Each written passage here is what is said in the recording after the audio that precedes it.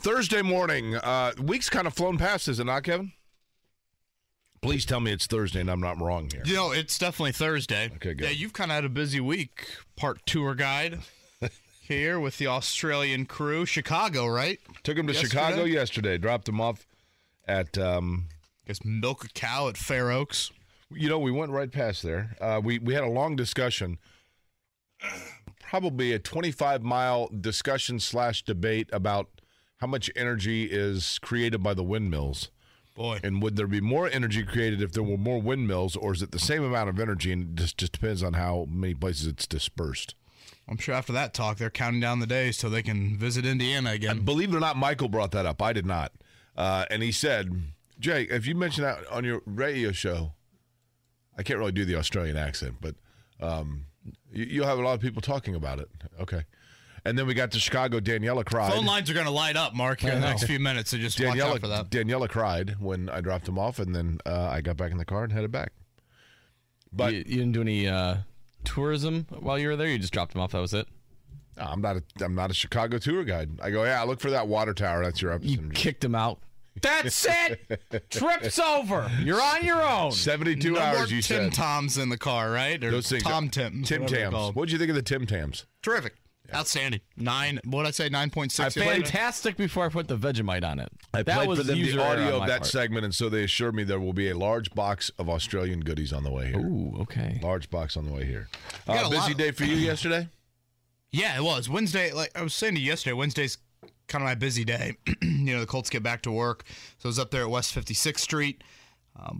A rather long and notable Wednesday injury report that we can go over. I tend to think like injury reports, Jake. Wednesday, the first injury report of the week, to me, that's just like, all right, what do you need to monitor the rest of the week?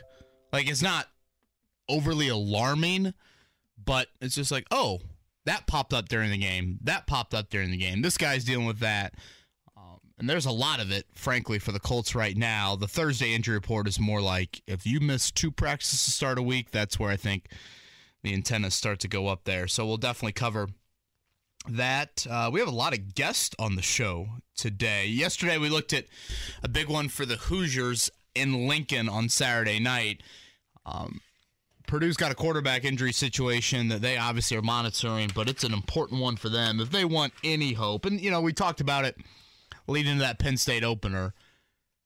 Can you get to November and have a chance in the Big Ten West? I thought that was very doable for Purdue looking at this schedule.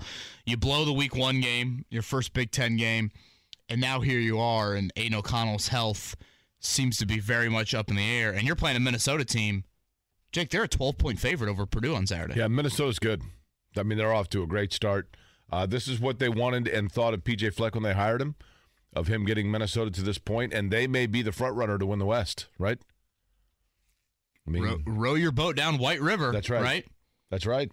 Rowing the boat, baby. Has Minnesota ever been here for the Big Ten title game? I would venture to guess no. That is a good question. I don't believe so. Now, Northwestern made a visit, right? Was it last year? Or was that the COVID year? Northwestern's been here. Nebraska's been here. Wisconsin's been here. Ohio State's obviously been here. Iowa's been here. Yep. So, yeah, we'll have Tom Dienhart on at 8 o'clock. Scott Agness' weekly appearance at 8:30. And then the 9 o'clock hour, a lot towards Sunday's matchup between Tennessee and Indianapolis. It'll be Turron Davenport from ESPN.com getting the Titans side of things. And Zak Keefer to round out the show today. I don't know if you saw Zach's latest on The Athletic, but it was a reminder of how much Jim Irsay has this game circled on the schedule.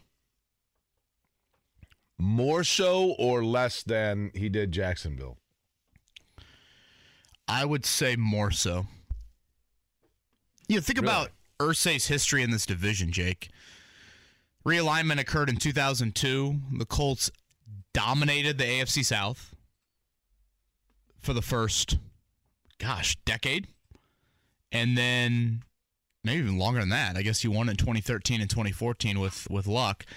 And then you haven't won it since. And I think if there's a team, especially over the last 3 or 4 years, that's been your biggest issue within the division, it's been the Titans. I'm sure there's an element, and I'm putting words in Jim Irsay's mouth, but I'm sure there's an element of Mike Vrabel, Frank Reich, they both were hired at the same time, and Vrabel and the Titans have had more success than we have had. And I think that And they interviewed Vrabel, which probably adds to that. You know, oftentimes when we talk about the Colts, Kevin, and it is a weakness of mine probably, but you and I represent kind of two eras of Colts coverage, right? Sure. So I kind of default a lot of times back to the first one, the first era when I was around it. And I know that's probably a weakness because, you know, Edgerrin James ain't walking through that door. But I've always wondered, in terms of the Tennessee Colts rivalry and angst, even though what I'm about to mention predated a decade of Colts dominance over Tennessee, when Tennessee starts to rise up again, how much does it reawaken in Jim Irsay the ghosts of, or the angst of, seeing your franchise host a playoff game in your, at that time still, relatively new city, 15 years in, being super excited about it, and seeing this other franchise come in and bring a ton of its fans and beat you? And you're referencing 1999. Correct. Colts are, 13-3? And host the Titans, and Eddie George is still running loose? Correct. Eddie George was looking up at the Jumbotron to see if anybody was behind him while running to the end zone. Yeah, I honestly think that is something that probably weighs on Irsay's mind. And the quotes will stand out to you. We'll get to that a little bit later, but there's some pretty aggressive comments from Jim Irsay in regards to Sunday's matchup. And obviously for the AFC South, if you look at the history in this division, really during the Colts drought, so look at the 7-year drought the Colts have had within the AFC South, the winner of this division, they win 4 or 5 games in the division that year. Well, if you look at the Colts schedule right now, that means they would have to win the rest of their AFC South games to get to that 4 number. They can't get to the 5 number. There's only 6 divisional games. They've obviously missed out on 2 of those chances. So we'll get to that coming up in the 9 o'clock hour. That was a laser by Aaron Judge last night. How about the guy? And I pointed this out. I'm stealing it off someone's Twitter, but it is interesting. I'm a little disappointed in myself that I did not think of it. That Aaron Judge, 61 years after Roger Maris hit 61, has now hit his 61st home run, and Roger Maris did it in 1961. That screams a Jake Query tweet. I know. But how about the guy in left field? It looked very similar to Mark McGuire's 70th, actually. Or no, 62nd. Right. McGuire's maybe a little bit further to the left and a little bit lower. But nonetheless, how about the guy that brought his glove? Mm-hmm. With the Bichette jersey on, which I love. And, I mean, like, did it hit his glove, or did he just not get down low enough? Boy, that's a great question. I thought it might have grazed the glove. I think at that point, Jake, if you're his friends, assuming his friends were around him, you just got to push him in the bullpen. Push him in the bullpen. He's just got to topple into the bullpen, and people will feel sorry for him. Maybe the guys in the bullpen will be like, yeah, man, it was the Blue Jays bullpen, right? I think that's right. You know, maybe he'll get the ball just off of unbelievable effort, and he can still get his 6 figures that he would have got had he caught the ball in the glove. His homer, by the way, was a go-ahead home run in the 7th. Yanks then went on to win 8-3 over I think that's kind of cool. 3-3 in the 7th, full count. Yeah, it wasn't like it was 9-4 or something. He just comes up, I guess Toronto, the bases were empty, right? Toronto could have walked him. Yeah. In that sense, they obviously did that a whole lot. What was it, Wednesday night or Tuesday night? Cute fella, ever since I mentioned that they needed to go 14-2 to get in, I think they're going to go 2-14. It's kind of shocking that they're even in it. Well, they're not now, right? Brewers and Phillies, that's kind of a close matchup in the NL for that final wild card spot. I think it's down to a half game. And then we still have the Mets and the Braves. There is no team in Major League Baseball that is more to me than the Phillies. Do you know anybody that's a Phillies fan? You ever met somebody that's like, oh, man, huge Phillies fan? Matt Conti, Colts head of PR, diehard Phillies fan. Really? Is he from that area? Yes. Penn State product. Yeah, obviously Penn State is not Philadelphia, but yeah. Gosh, he'll text me. Jamestown, does that sound right? Just outside of Philly? Larry Overton says the bullpen coach who caught the ball is the husband of former ESPN anchor Sarah Walsh. I'll be honest. I wish I could tell you I remembered or knew who Sarah Walsh is. Does anybody else kind of like know? a taller blonde, if I'm not mistaken. Okay. I think if you saw her, you would recognize her. Well, that's pretty cool. Oh, Sarah Walsh. She's the one that's married to the bullpen fella for the Blue Jays, right? Matthew said a guy was on first when Judge hit it. Okay, so maybe that was why they didn't walk him. Was it who? I thought it was. I thought the bases were empty there. I saw the ESPN Stats and Info said that was the hardest hit home run of Judge's season. It had been a few days, so he probably had a lot of aggression in that swing. A little anger coming out. I mean, the announcer barely said it's gone, and it would already hit the outfield wall. Yeah. Did you see the guy that dropped it that had the glove and just the look of despair in his eyes? Can I mention one thing that I think you fellas are familiar with? That I just want to get off my chest. It's like Mark just missed our 2 minutes of talking about the guy who tried to attempt to catch the ball. Yeah, I got sidetracked with some family stuff, weather-wise, down in Florida. Oh, well, I hope everything's okay. Sorry. It's all right. I'm thrilled, and I know you guys are too. That and folks listening probably don't care. Maybe it's not even worth mentioning, but we have merged companies with another, which is neat, right? All of a sudden, you just kind of double the size of the family. But it appears as though we do some things we do differently, like the reply all button on emails. Have you guys noticed this? Yeah, a lot of congratulatory. That's always I woke a up this. lot of I woke syllables up for me this to say. morning. I had 274 emails, and I thought, "Oh, what happened?" And some fellas. Can't say I've had that. Some guy in accounting at the new joint, his kid won a soccer match or something, and so everyone's congratulating him. Reply all, reply all, reply all. This has to be like a Seinfeld episode, right? I mean, I'm wading through, not to use the Florida term, but I'm navigating through all of these emails to find, oh, there's the one I need. Okay, yes. How about this one here from the YouTube chat? I've started setting my alarm for 6:58 just to listen to the show live now. I've lost total control of my life. Now, who's that from? Wabash Valley Cards. Karen Query. Okay, thanks, Mom. Wabash Valley Cars or Cards? Cards. And then he says beers with Bowen at your pad. That sounds like a plan to me. I don't know what he's referencing there. How many does Judge hit? 7 games to go? Does this kind of get the pressure off him a little bit, or is it to pass Maris? Is that really... Can he hit 9 in 7 days and get to 70? Boy, that'd be huge. Highly unlikely, right? I mean, does anything else matter on the list? Do you want to pass Sosa at 66? Do you want to pass I think Maris? at this point, the only thing that matters one? is passing Maris because it's the Yankees, right?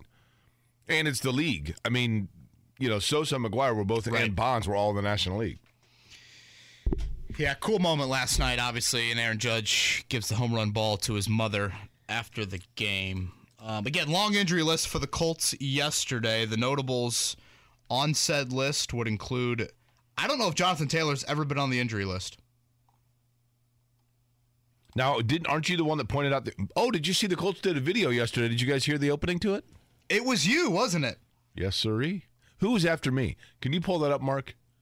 Go to the Colts Twitter page. They tweeted it out. Kind of reminded me of our hard Knocks days. Totally.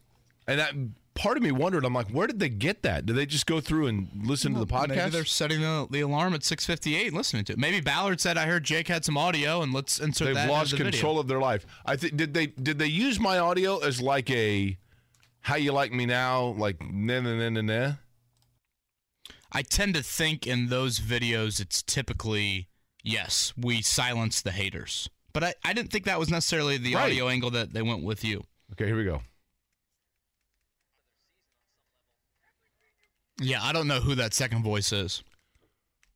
I guess your voice is more setting the scene and more saying Kansas City's on this pedestal. I've always said this about those sorts of videos, Jake. Everyone says that they don't listen to the noise until they beat that team, and then they play back all the noise. Correct, of course. I mean, that's like how every one of those, and the video is great. I mean, it's very well done. That's a 7.5 minute video. Terrific behind the scenes. Yeah, it's kind of a highlight package and mic'd up version of the video. Jonathan Taylor's going to play on Sunday, Jake. There's no issue whatsoever with that. But I don't like seeing a running back with a toe injury. Man, I'll tell you what, turf toe in particular, I mean, there have been guys that have been derailed over things like that, right? Marshall Falk, I remember, always was battling turf toe. I don't know, is turf toe just a you stub your toe? Is it a jammed big toe? I thought it was something like tendon related. I remember Will Carroll was on with us one time describing. I thought it was something like tendon related with your big toe. Connective tissue issue between the foot and the toe. One of the joints in the ball of the foot, when the big toe is involved, is known as turf toe. Now, why do you think they call it turf toe? Is it because it gets stuck in the turf and that's what turf toe is named from the injury being associated with playing sports on rigid surfaces such as artificial turf, and is a fairly common injury among professional American football players. Well, they don't. Well, I guess at Lucas Oil they do play on turf, right? There's a lot of people that have gripes about the Lucas Oil turf. Really? Yeah, they feel like that's an issue. Have they not played at the RCA Dome? I don't think the torn ACL for Jamison Williams in the national title game helped that either. How about the concrete followed by a 1/4-inch carpet pad followed by plastic, like give you a raspberry in a split second if you even look at it, turf of the 1985 RCA Dome. I mean, the fact that they played... Yeah, they might as well just play on, concrete basketball. Just ridiculous. I mean, if you're Eric Dickerson or you are somebody who, a running back, Bill Brooks, I'd love to know what Bill Brooks thinks of that turf. I mean, in hindsight, that is ridiculous. And there was a reason why guys that played for the Colts back then were completely covered and they taped themselves all over because their entire body was a rash. I mean, have you ever slid on AstroTurf? It's like plastic shrapnel. It's insane. And then the new turf, the problem with it is all the little rubber things, right? They get little your pellets, shoes. Yeah. Downy that they put on there's some there. NFL stadiums. They want to say it's Arizona's one of them where they bring in natural grass. Yeah, they've got the field that rolls out. I think a lot of people are hoping that the indoor NFL stadiums all adopt that from a safety standpoint. Jake, of those 6 names, no Taylor, no Buckner, no Gilmore, no Ryan Kelly, no Yannick Ngakoue, no Julian Blackmon. Well, the most important of them is Taylor. Because even though, what do you have, 71 yards last week? But the threat of Taylor is what their offense feeds off of, right? Yeah, Taylor's probably the obvious one. I would throw Ryan Kelly's name on that list, Jake, because in a week where pass protection is a glaring issue for you and communication problems have been atop that list, I think anytime you're missing your center at practice, that's not ideal. And there's one thing that Tennessee does a really nice job of. It's they disguise a whole lot, and Jeffrey Simmons and Danico Autry are 2 very productive interior rushers. So I'd say, again, Taylor's going to play. Kelly's the one that I think you just monitor a little bit more. He did talk to the media yesterday. That's usually a pretty good sign. But yeah, Stephon Gilmore played through the hamstring injury on Sunday. He was listed with that on the injury report. DeForest Buckner, it's not the hip that he's been battling early in the year. It was an elbow. He was observing practice yesterday. And then no word yet on the severity of Julian Blackmon's ankle sprain. What player of those that we think of as being key Colts, which one is off to the worst start this year? Because there are a couple of culprits here, right? Yeah, I'd say probably either Kelly or Kenny Moore.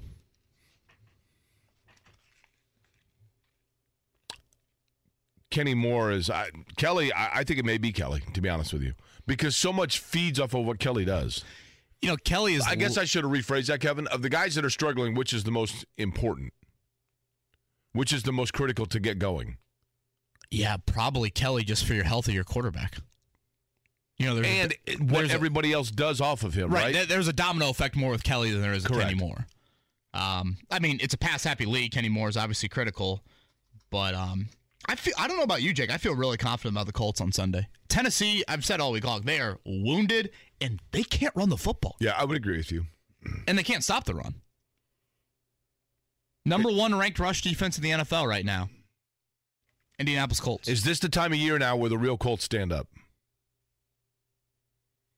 It's probably hair early for me to commit there. I just don't think this Tennessee team is anywhere near what past Tennessee teams were. Are you surprised it's still only a 3-point spread? Yes, and I think a reason for that is The over-under's got to be pretty small, Mark. I don't think Vegas believes the Colts can score enough to really truly run away from Tennessee. 42.5. That's low. Yeah. That's really low. Yeah. So they're thinking, what, 23-20? I think the only lower one than that is Bears-Giants at 39.5. I did see Justin Fields is on some billboards in Chicago. I was in Chicago yesterday. Yeah? So he's replacing some of the Brian Urlacher hair ones? Oh, boy. No, they've got 400 of those to make. I didn't take 294, thank goodness. I didn't see Urlacher sandwiched between firework billboards. But Marcus, the Australian kid, did say, because Michael, the father, said, well, who is that on that billboard?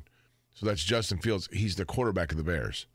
And Marcus, the kid in the back, so they know this much in Australia about American football, said, he's trash. Oh, that was harsh.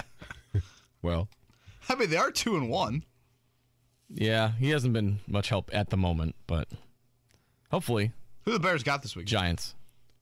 Gosh, the Bears. They've got 3-1, man.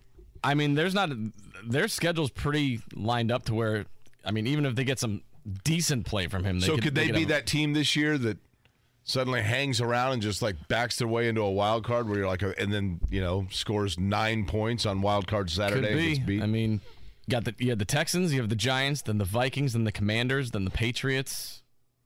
Yeah, I mean, I'm still not thinking playoffs, but if Justin Fields could just be a little more competent, I mean, they can make a little bit of surprise. Let me ask you this: is Commanders such a weird name and such a bad choice? But it is so far removed from, even though they went through Washington football team, but is Commanders so weird and so unique and such a ridiculous swing and a miss on a name that actually it's effective because you don't even Freudian slip into almost saying Redskins? We're with the when I Guardians, see the Guardians, it's still the Ians, so you could easily mix that. Yeah, there's no overlap with any of their nickname in the NFL too. Correct. I mean, when I see the W now, I'm like, oh yeah, Commanders. I'm it instantly rings to me. Which mission accomplished then? Correct. That was their goal. Correct. I liked Washington football team though. If I'm not, I did too. I thought it was kind of cool. I got used to it. WTF, right? Mm-hmm. Well, especially this year with Carson Wentz at the moment. WFT, right? I thought every time I saw it, I thought WTF. Of course. Dolphins stay undefeated tonight. Ooh, I gotta get that game in. I forget they're playing who? At Bengals. 4-point underdog, the Miami Dolphins tonight. Tua's questionable, so if he doesn't Sounds go, like then he's going to play. Sounds like he's going to give it a go. But if he doesn't, then it's Teddy Bridgewater, which I feel like that's still a solid option. I would agree cover to win. To both. So you guys, you don't like Cincinnati? I do like Cincinnati, but I think the Dolphins just have a lot of talent, and I don't think the Bengals defense is very good. Danny Lopez, who is with the Pacers in the business office that we met, he's corporate affairs. Anyway, they hit a long LinkedIn title. Yeah, but Danny Lopez of the Pacers is a Dolphins fan. He grew up in Southern Florida and was telling me he's a big Dolphins fan. FIU product, right? Yeah, and we were talking about it, and he's like, yeah, he is not thrilled about Teddy Bridgewater. And I'm like, dude, of NFL backups, gosh, yeah, for a game or two, he's pretty solid, right? Was he loving Jacoby and I don't know who they would have preferred, right? Yeah, Teddy Bridgewater, I would take that as well. He's sufficient. Boy, I love the Cincinnati look tonight, though. Oh, yeah. The whiteout. Mm-hmm. Big fan. That's a great Thursday nighter tonight. Dolphins and Bengals. I saw that yesterday Cincinnati Bearcat students were filming Miami's walkthrough at Nippert Stadium. Really? Miami social team. Posting every play on Twitter. Begging them to take it down. I thought they were building an indoor facility. I thought that was part of I guess it's not built maybe in time. Wasn't that part of we're going to the Super Bowl, we're finally going to finance an indoor facility for you? The Bengals facilities are 1977, right? I mean, you literally can just pull over at I-74 and watch them practice. It's rather wild. That is awesome. Can you imagine? I've told you guys when I covered the Rams Park in St. Louis, I know I've told you guys this, it would be the equivalent in Indianapolis if the Colts, kind of where the Colts complex is, actually, just, except for that there is a residential area not far from Rams Park. And the media was allowed in, so that makes this story even more bizarre. But Mike Martz stopped a practice in the middle of, I'm talking blows the whistles. Martz. Kurt Warner drops back to pass, and Mike Martz blows the whistles. I'm like, what is going on? And I mean, everything comes to an immediate screeching halt stop. And we stopped for 30, not we, I wouldn't do anything. I was just there as a media member. But they stopped for 35 minutes probably and sent out security, and a big fleet of SUVs left the area and da-da-da-da-da. Because Mike Martz saw people in trees that he was convinced were spying on and recording the Rams practices. And people were like, I don't think so. No, I'm telling you, da-da-da. And then they finally got into the neighborhood and did a big scour and had a helicopter overhead, and it was two 12-year-old kids building a treehouse. True story. NFL teams, Kevin, they do not mess around when it comes to that stuff, right? They do not mess around. They do not. Moro Nick in the YouTube chat says, bet on the Dolphins. They don't lose to quarterbacks with O in their name. Is that stat still alive? I think so. Joe Burrow's got a couple, right? He's got a few. I would think right now, you think there's any irony in the fact that the Bucs had to vacate to go take refuge in a practice facility whose quarterback may be a guy named Bridgewater? I thought you were going to reference the tampering that Miami did with Brady, and now Brady's in their own facility. Mark gave me side-eye, right? I'm trying to think about how that works.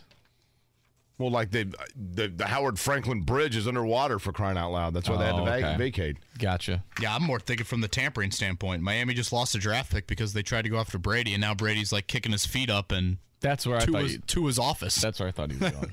That's kind of awkward. If you're Stephen Ross, you're like, wait a minute. This is what. Listen, Brady's awkward in general now, and I know that it's easy pickings to like make fun of Tom Brady, but something's going on there, man. He looks weird now.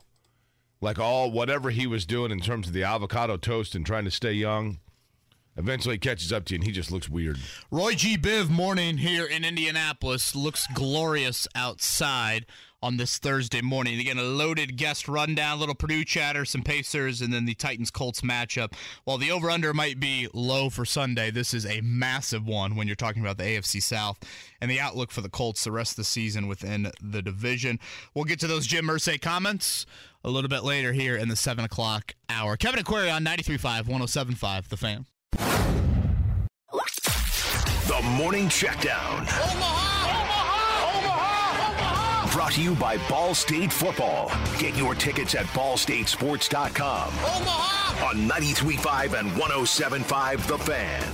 Kevin, we mentioned it last night. Aaron Judge, 61 years after Roger Maris hit 61 home runs. Aaron Judge gets number 61 himself. Of course, Roger Maris did that in 1961.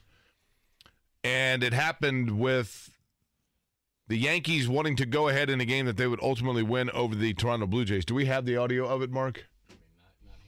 3-3 game in the 7th, Jake. Full count. And it wasn't a great call, so you're not missing anything there, Mark. I think the hardest hit home run of the year, and it goes in the Blue Jays bullpen. The guy in the Bichette jersey just lost 6 figures. You know what's interesting? With a glove on, too. That's, like, inexcusable. Here's something interesting. I mean, it's the hardest hit ball of the year. Still. I mean, Mark McGwire's 62nd barely cleared left field and went into like not the bullpen area, but the auxiliary area where like a team worker got the ball. Hank Aaron's 715th left field into the bullpen.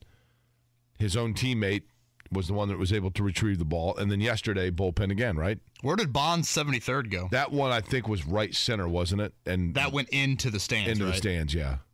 But it's funny because Bonds is the one that when people talk about like the historic home runs, you never hear anybody really mention Bonds, and he's the king of all, he's numero uno. Aaron Judge, 7 games to go with 61. Oh, well, there was the end of it. I don't know what just happened. We'll find it next break. Yeah. We're right on top of this. The Colts had their second practice of the week today. It was a long injury report yesterday. The guys that did not practice include Jonathan Taylor, DeForest Buckner, Stephon Gilmore, Ryan Kelly, Yannick Ngakoue, Julian Blackmon. We'll certainly monitor that today, see how many veteran rest days are on that injury report. But yesterday, Matt Ryan met the media and talked about the communication issues right now in pass protection. And at times we've done it good, and it's just been at certain times and critical times too, where we've had lapses in that. And For me, the focus has to be on improving our consistency because the good is good, and the bad is really, it's not good. And, we're capable of better consistently. And I think if we can do it, we've done it very well at times, and we've done it poorly at times. We need to be more consistent with it. One thing I believe to reiterate from yesterday, Jake, is, when you're talking communication, certainly it's Ryan Kelly and Matt Ryan and the 5 up front. But I think there were some misses in protection from running backs and tight ends on Sunday. So getting everybody on the same page. Tennessee is known as one of the more disguising fronts, and certainly they're going to challenge the Colts in that on Sunday. The good news is they're the worst run defense in the NFL. That should be music to the ears of Jonathan Taylor and put the Colts in much more favorable third down situation. Matt Ryan was born and raised where? Did we look that up?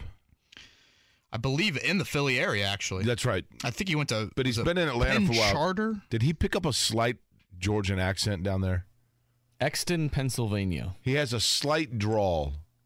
Does that happen once you move to a city and you live there long enough? I guess it does. I don't know if I right? noticed that.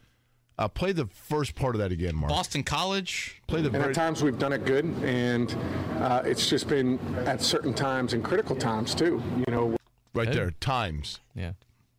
At critical times. Saying he sounds like Brian Kelly? At critical times. That's right.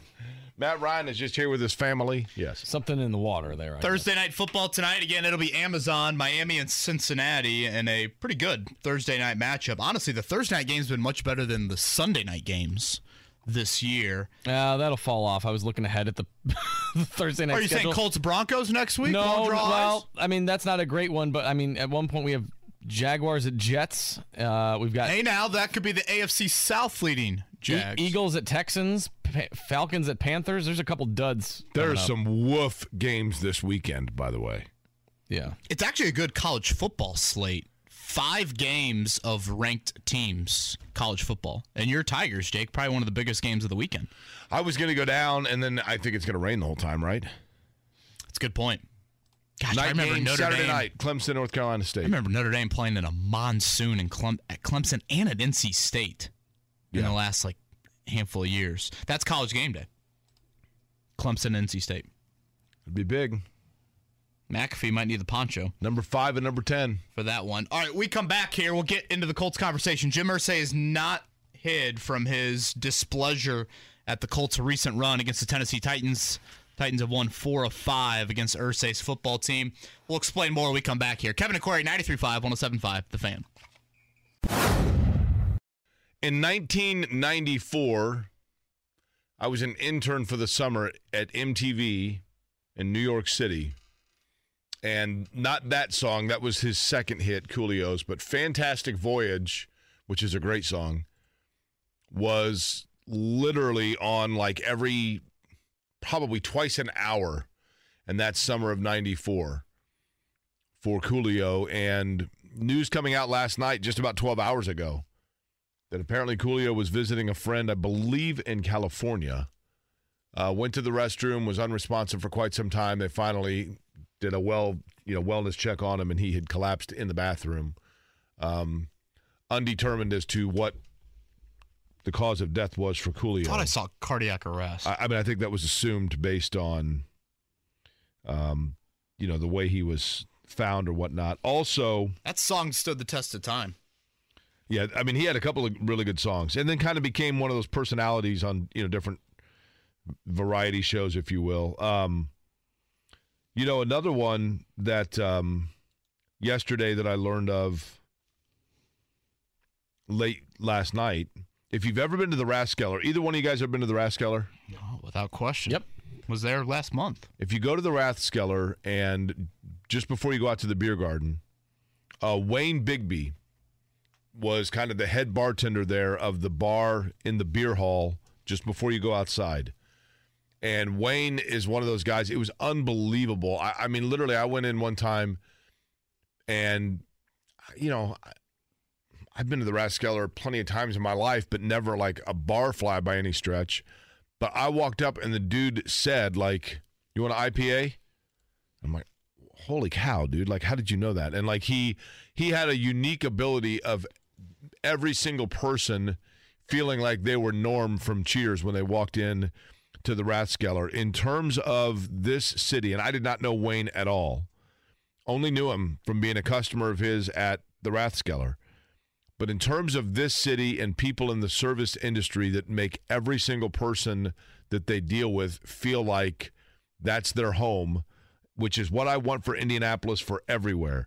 This city could have benefited from 10,000 Wayne Bigby's working in bars, restaurants, any sort of service industry, hospitality industry of any way, shape, or form. There was nobody better at what they did than Wayne, who also yesterday, it was announced, unexpectedly passed away. And that is a huge void for downtown Indianapolis, for people that enjoy the Rathskeller, which is one of the great crown jewels of Indianapolis. Love the Rathskeller. Will absolutely be missed. Absolutely love it. Absolutely will be missed.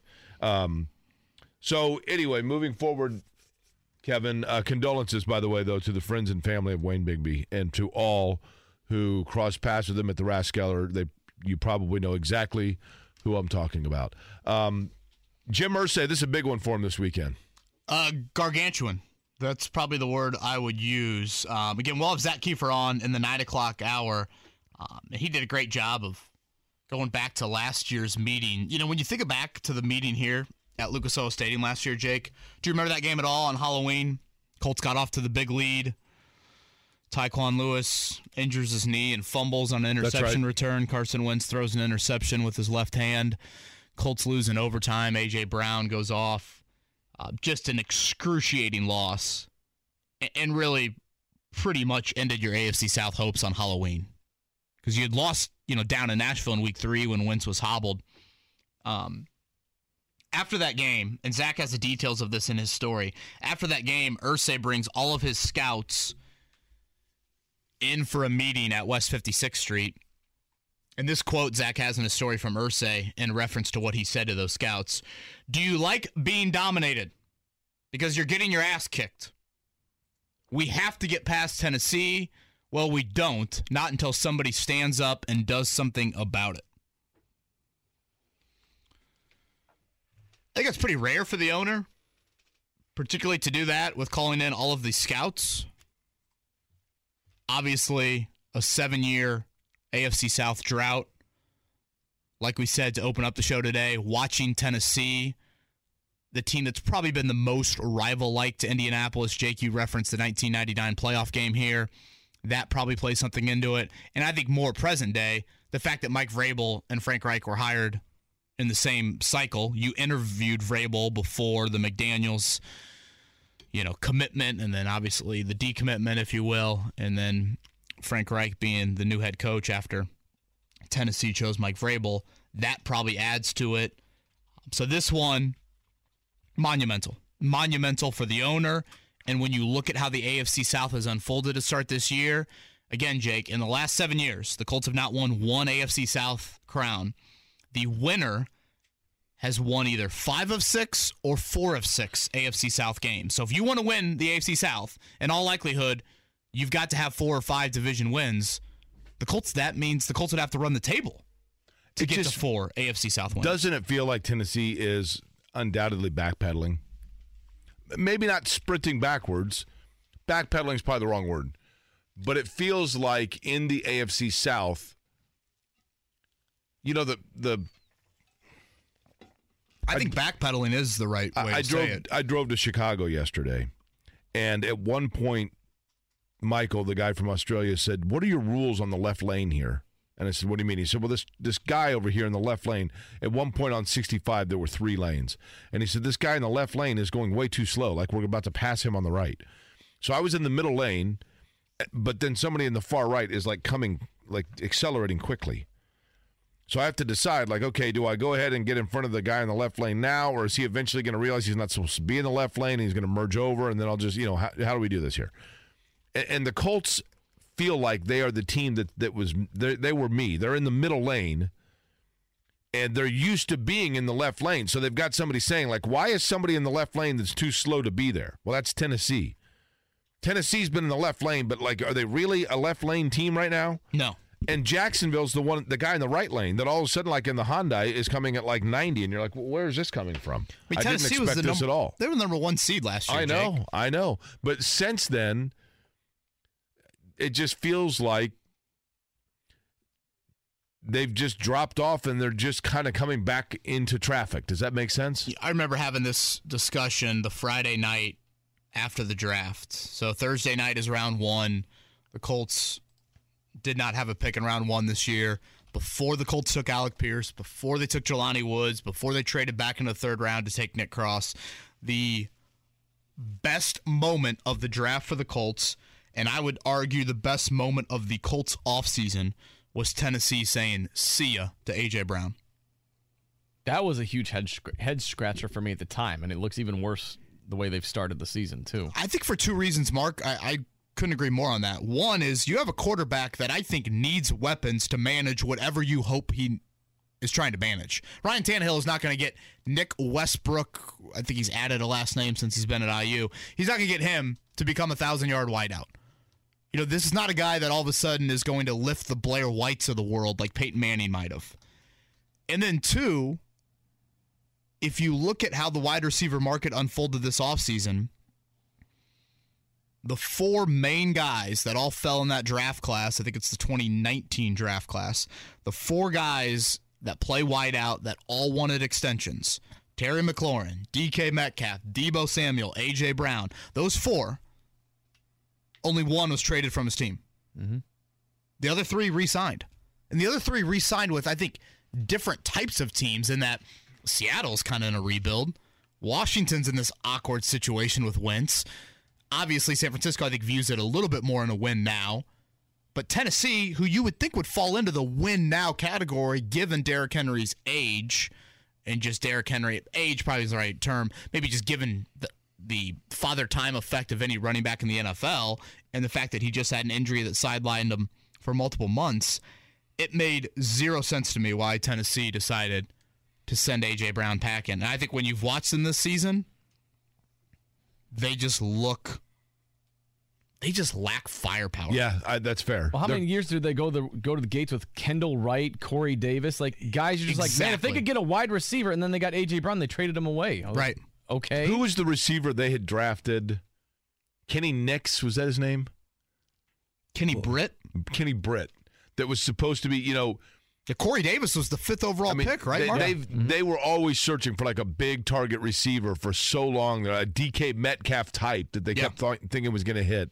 Never happened. Seattle's an interesting one you mentioned, Kevin, because, Seattle, I wonder now how much of it is Seattle decided to rebuild versus Seattle felt like Russell Wilson was no longer, futuristically speaking, going to give them return on investment. Because Geno Smith has not been terrible. To that point, then wouldn't they trade away DK Metcalf? Fair. That's what's odd to me. It's like the teams that you would slot more in a rebuild than Tennessee decided to say. But would you agree, though, that because you thought to yourself, like, wait a minute, Geno Smith, that guy was the backup for the Jets like 9 years ago, and yet he has not been a disaster, right? Like you thought when Geno Smith took over in Seattle, it felt like, okay, well, the Seahawks are going in a direction where they just got to have somebody taking snaps. But he's been okay. What is their right? Is it 1-2? They're 1-2, yeah. Yeah, I can't pretend I've watched Seahawks Falcons is not on my watching viewing this past weekend. We'll continue the Colts conversation coming up a little bit later. We come back, though, Purdue. It's a big one for them. We'll see on the health of Aiden O'Connell. Saturday, a noon kickoff at Minnesota. Tom Dienhart joins us next. Jake, I think when the schedule came out for Purdue this season, you looked at this, I guess, restart of your Big Ten schedule. You had Minnesota out of the gate, and then you played your non-conference schedule, and now you've got this at Minnesota game. This was one that I think probably would fall a little bit more like in the pick'em area, like when the season started. I know Minnesota's, I think, had Jeff Brom's number, but now all of a sudden losing to Penn State, you see what Minnesota's done. This now is the Aiden O'Connell injury. This is almost a 2-touchdown underdog for Purdue, and if, again, you want any hope at the Big Ten West, this would seem to be one that you really need to try and pull off an upset on Saturday. Again, it is a noon kickoff from up there. Let's begin here. Tom Dienhart from Golden Black joins us on the Payless Liquors hotline. Tom, I tend to think the Colts can be vague on injuries. I feel like Jeff Brom takes it to a whole nother level. Any update on Aiden O'Connell?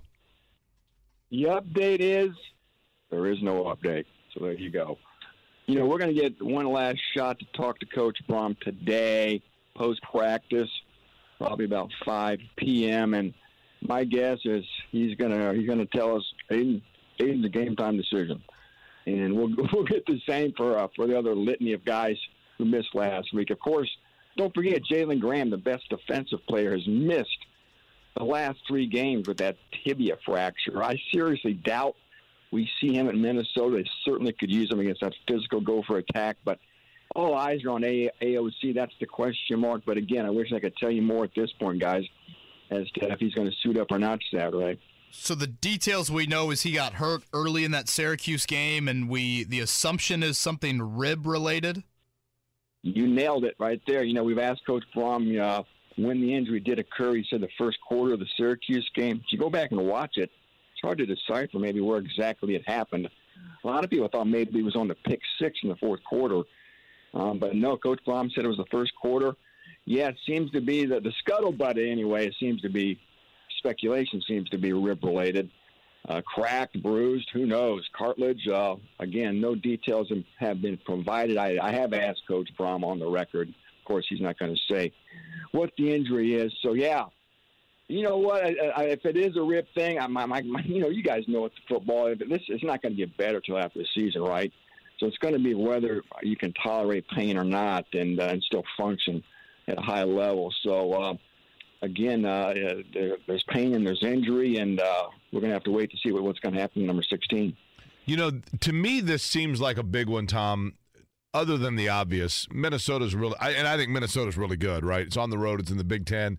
It's a team that typically the games between Minnesota and Purdue just go bonkers, right? It's usually like a pinball game, just watching, scoring back and forth. And I know this sounds crazy and maybe hyperbole, but is this a big game for Jeff Brom, or have we just been saying that year in and year out? Or is this, in fact, the one where he needs to put his flag in the ground and say, yes, in fact, I'm the guy at Purdue, and this is what we're going to be? Yeah, I think it's the latter. I think this is a flag in the ground kind of a game. This is a game if you ever are going to scale the summit of the Big Ten West. This is the game you got to win. You mentioned briefly the dominance Minnesota has had over Purdue in the last 15, 20 years. Honestly, it's crazy. Jeff Brom's 4-1 against P.J. Fleck. He's lost the last 4. You know, Purdue's never won in that new stadium up in Minnesota. They're 0-6. You can go on and on with the bloody details, but Minnesota's had Purdue's number. That's the bottom line. And, again, it looks like the Big Ten West is going to go through the Twin Cities this year. And here you are. You get your chance. You're walking right up into their house. Maybe send a statement. I know there's a lot of questions hanging over Purdue. It's going to be homecoming up there. It's going to be loud and crazy. And, yeah, this is going to be a good litmus test for this season and where this program is overall. And just a big month of October, too, guys. Don't forget that. I wrote something this week about October. 3 of the 4 games are on the road.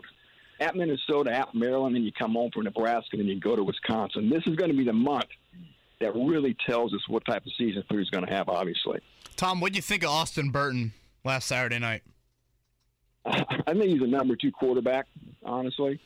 He does a lot of nice things. I give the staff a lot of credit. They played to your wheelhouse, which is what you got to do with your personnel. Don't ask them to do things they can't do. They rolled them out, got them on the move. We saw some option. We saw some QB run.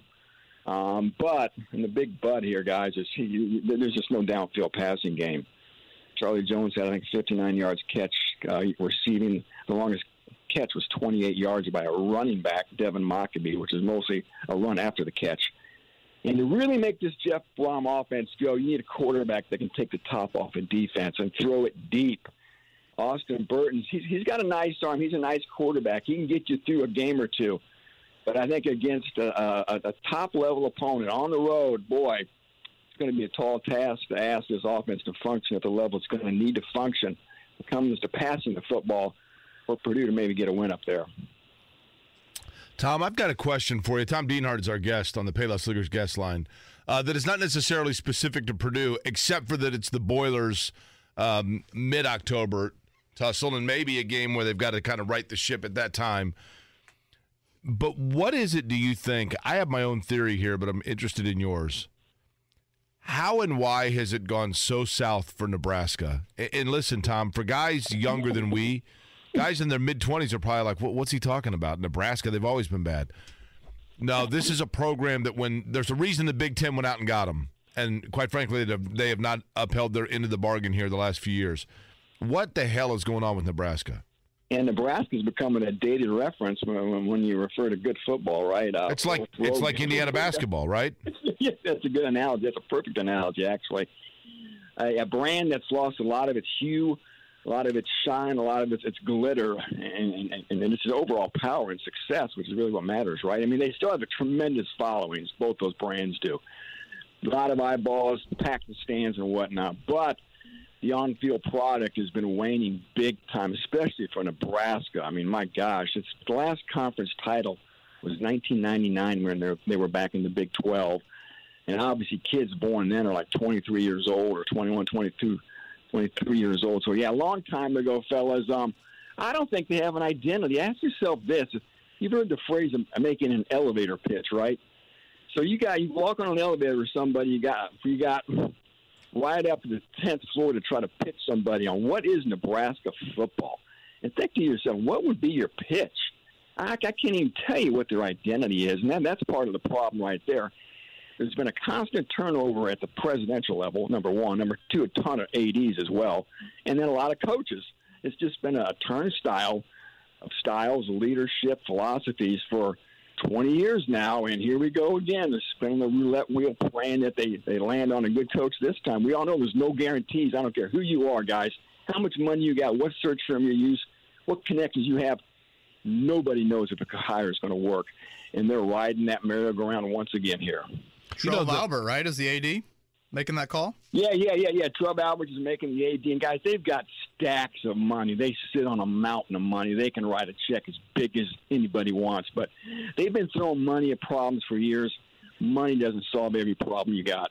I just think that Nebraska, Indiana basketball's kind of had this issue. I think Notre Dame football had it for a few years there, where the combination of other programs around you elevated.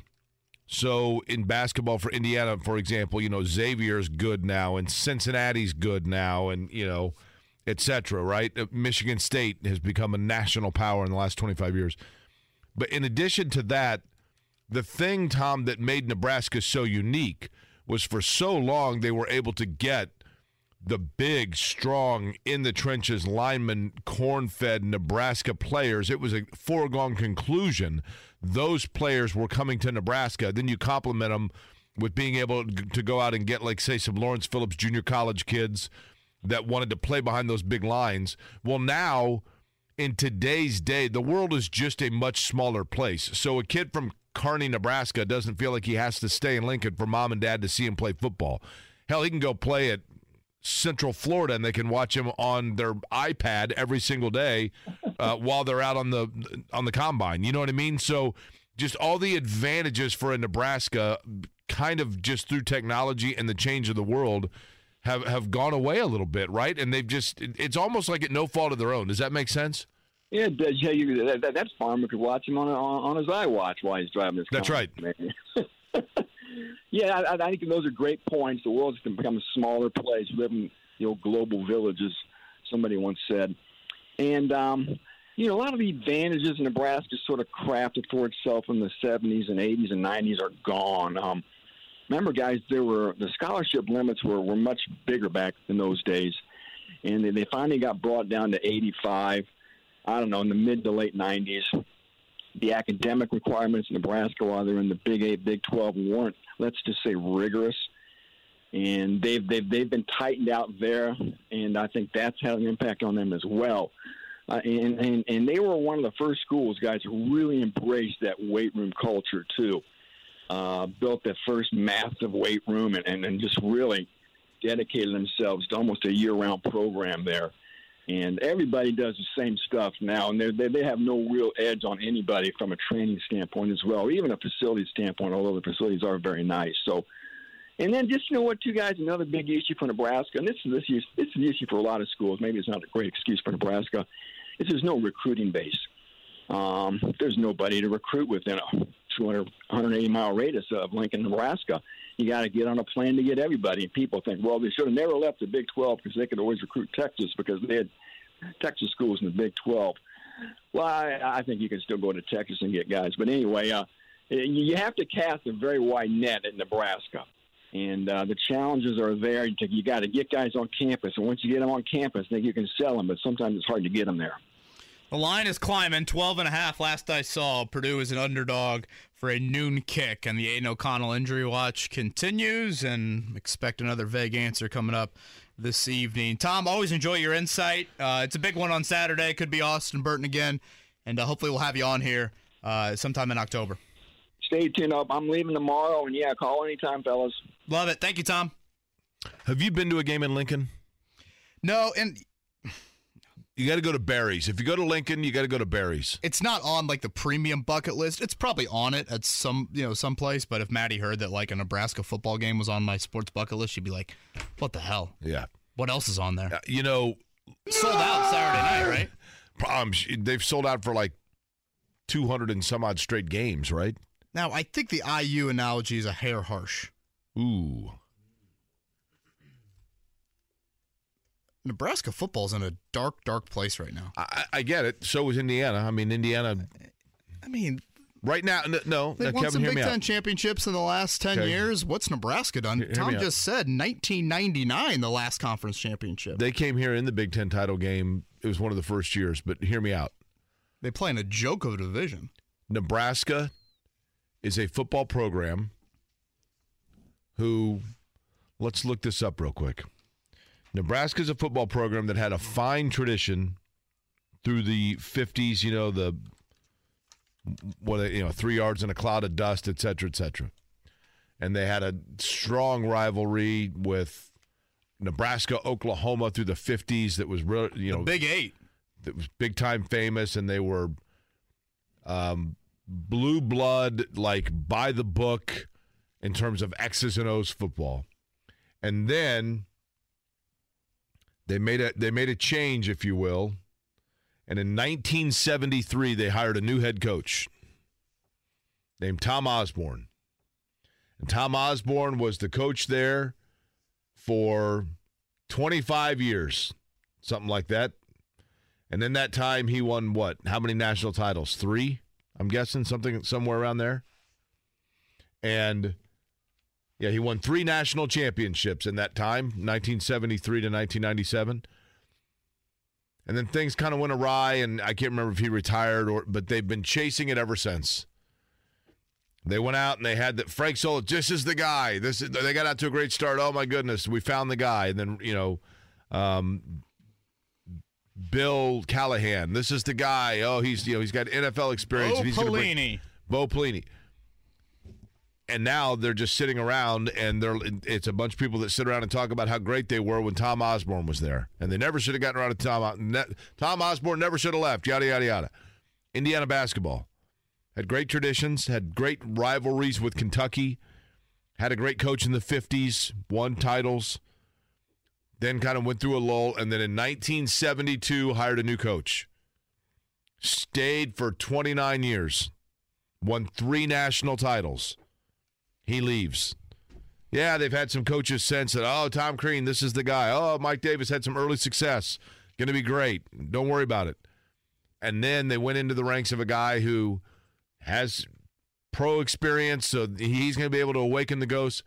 And it looks like Indiana's on the right path. No question. No doubt about it. As of right now, for this particular year, you are correct. Indiana is in a much better place than Nebraska football. No doubt about it. And I guess that's where I'm focused, Jake. Kind of in the last 10 years. Right. But in terms of the fanaticism, the reason that Nebraska football has 125,000 people tailgating and 100,000 inside the stadium and does every single Saturday is because it's people that are chasing the high of the known glory that Nebraska once represented. And for Indiana basketball, even when Archie Miller is missing the tournament for the school for the fourth time in 6 years or whatever it might be, Indiana still has a fanaticism, and people still hang the calendars in barbershops, and people still wait to see like where the games are going to be on, because they're chasing the high of annually waiting to see if they're going to be a number one seed. Not to continue the chasing the high analogy, but they're closer to the high than Nebraska is right now. Nebraska's Mike Woodson hire just failed like none other in Scott Frost. Right, but what I'm saying to you, Kevin, is they've been in a 12-month vacuum, you are correct. I'm saying in totality, but you can extend it. Tom Crean won Big Ten titles. Again, in the grand scheme of the totality of the understanding of the last, like, say, 40 years in the trajectory of the timelines. In other words, like,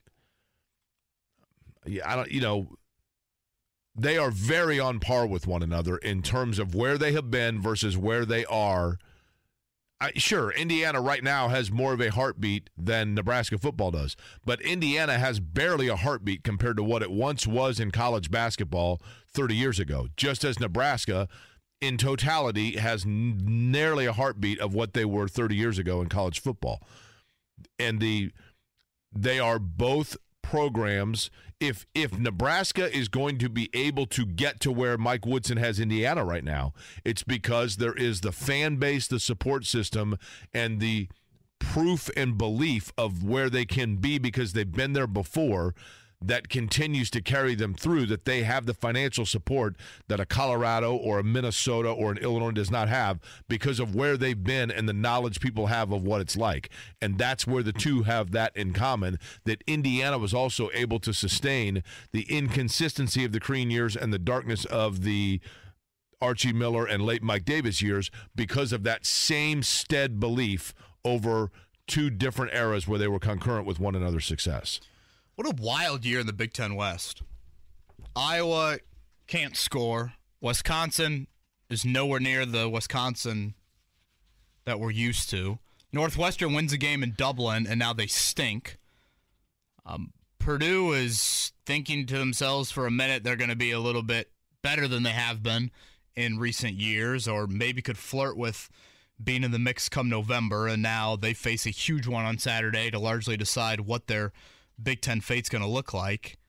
And, like, Minnesota's the overwhelming favorite.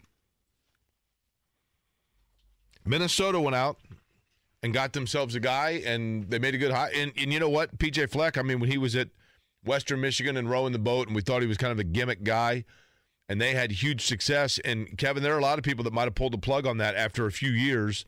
What's he been there in Minnesota now? 4 years, something like that? And, sometimes with those mid-majors, you go after the hot hand. Sometimes it works out and sometimes it doesn't. Sometimes you get Archie Miller, sometimes you get P.J. Fleck. I think it's just a tad harsh throwing Nebraska in there with IU over the last decade. I'm not talking about the last decade. I'm talking about the last 50 years. The trajectory of the two is almost identical.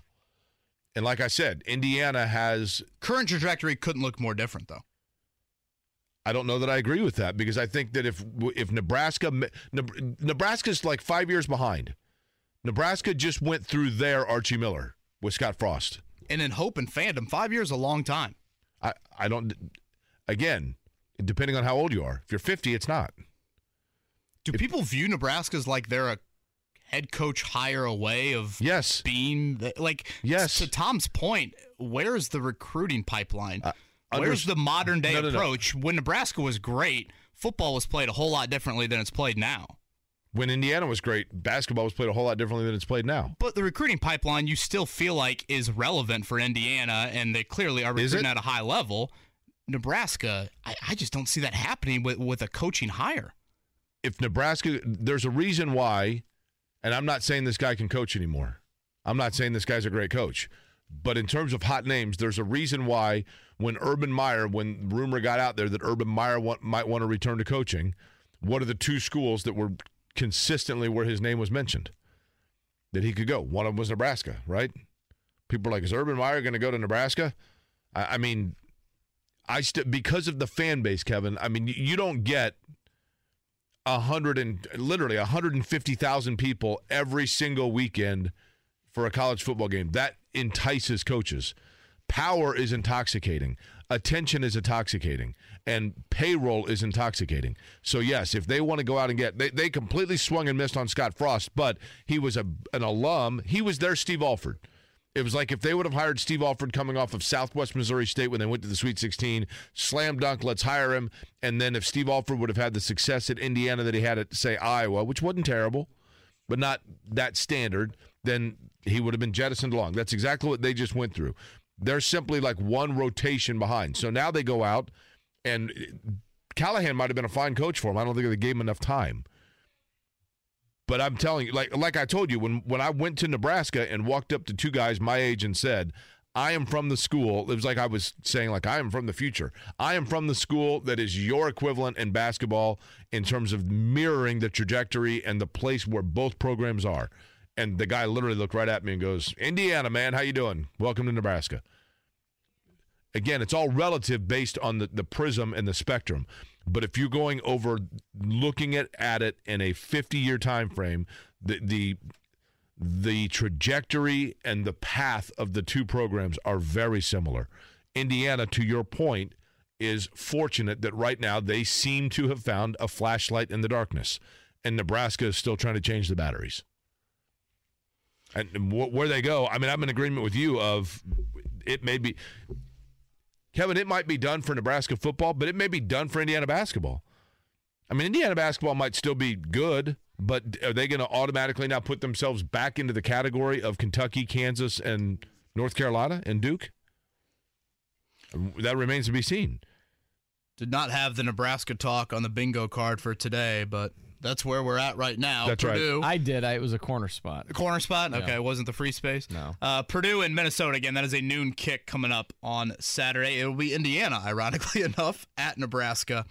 That'll be Saturday night. IU, a 3.5-point underdog in that one. Back into the Pacers conversation and Colts conversation coming up. Let's hit a morning checkdown.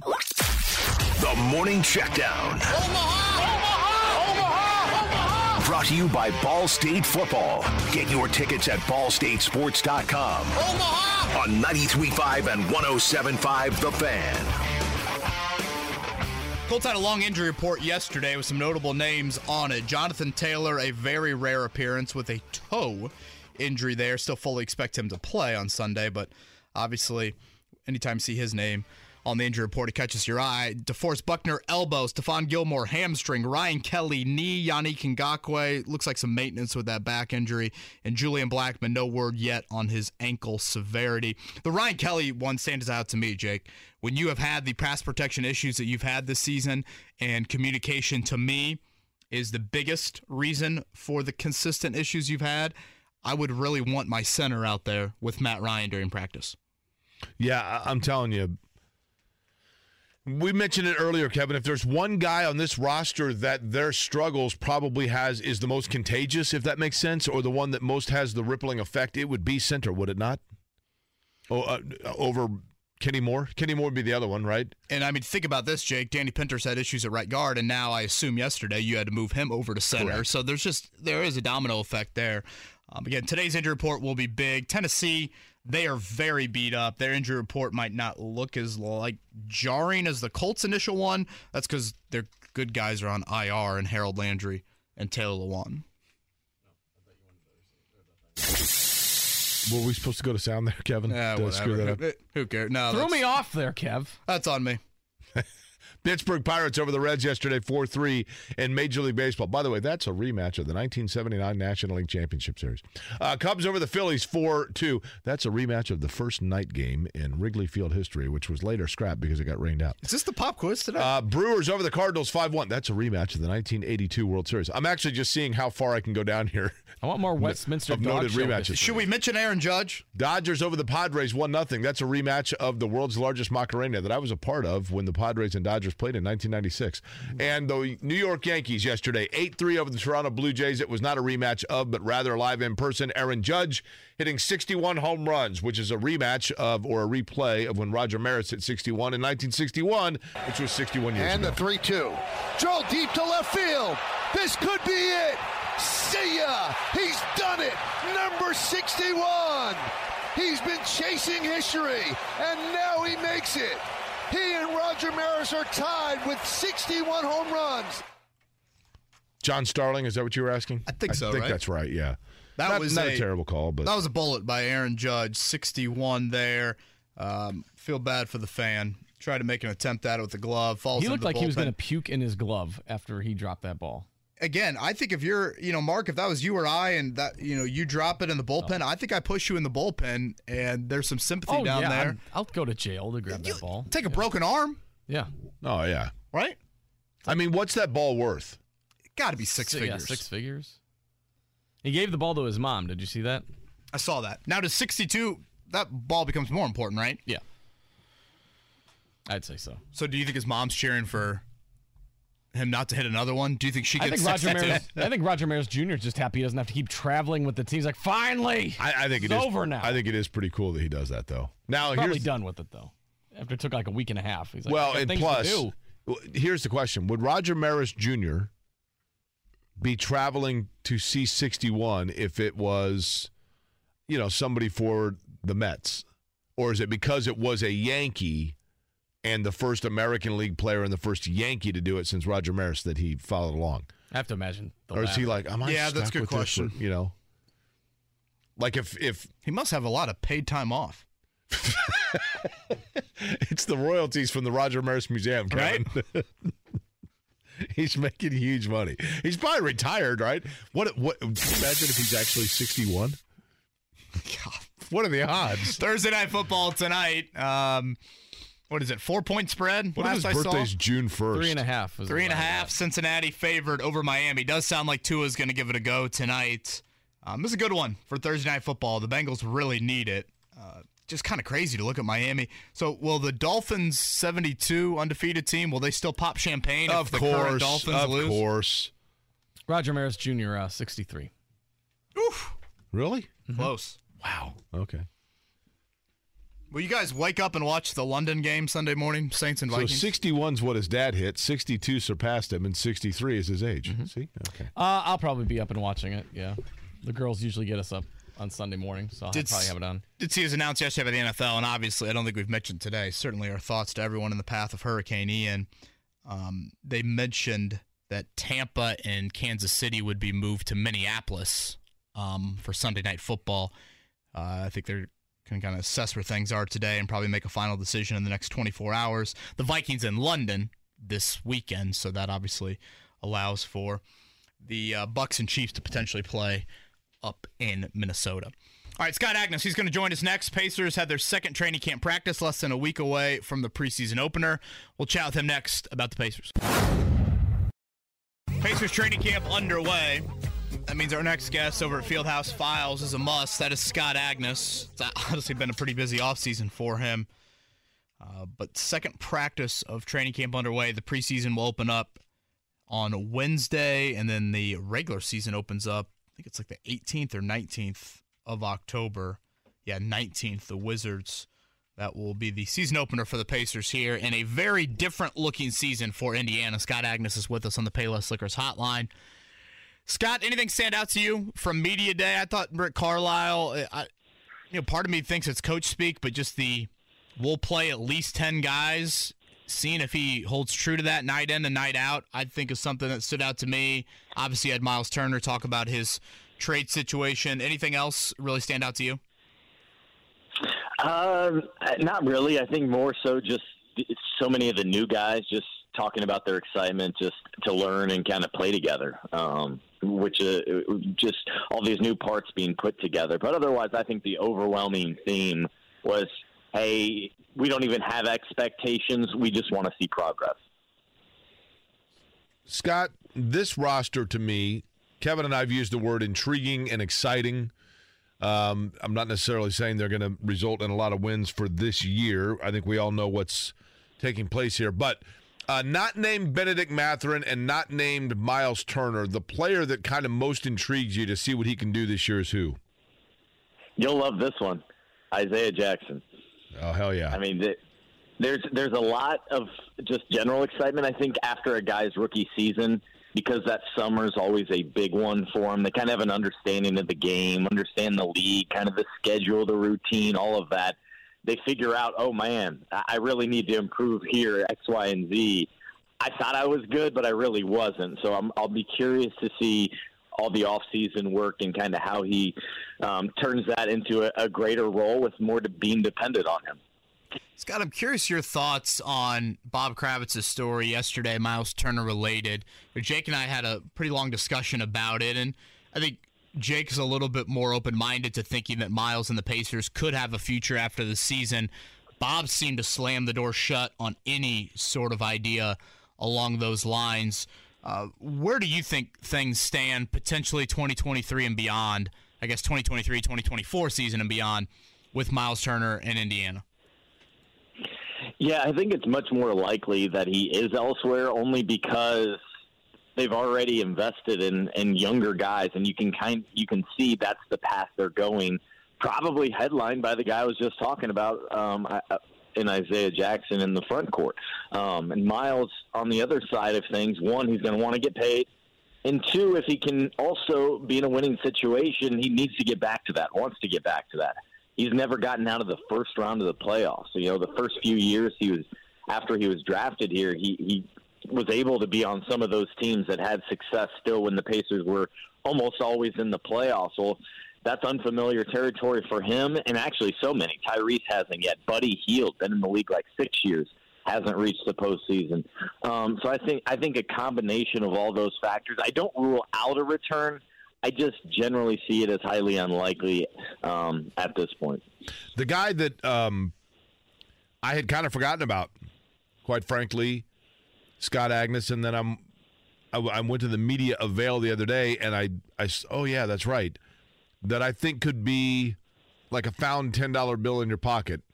Aaron Nesmith, the young player that they got from, I believe, Boston, that was he was a former lottery pick, but I just kind of hadn't taken off for him.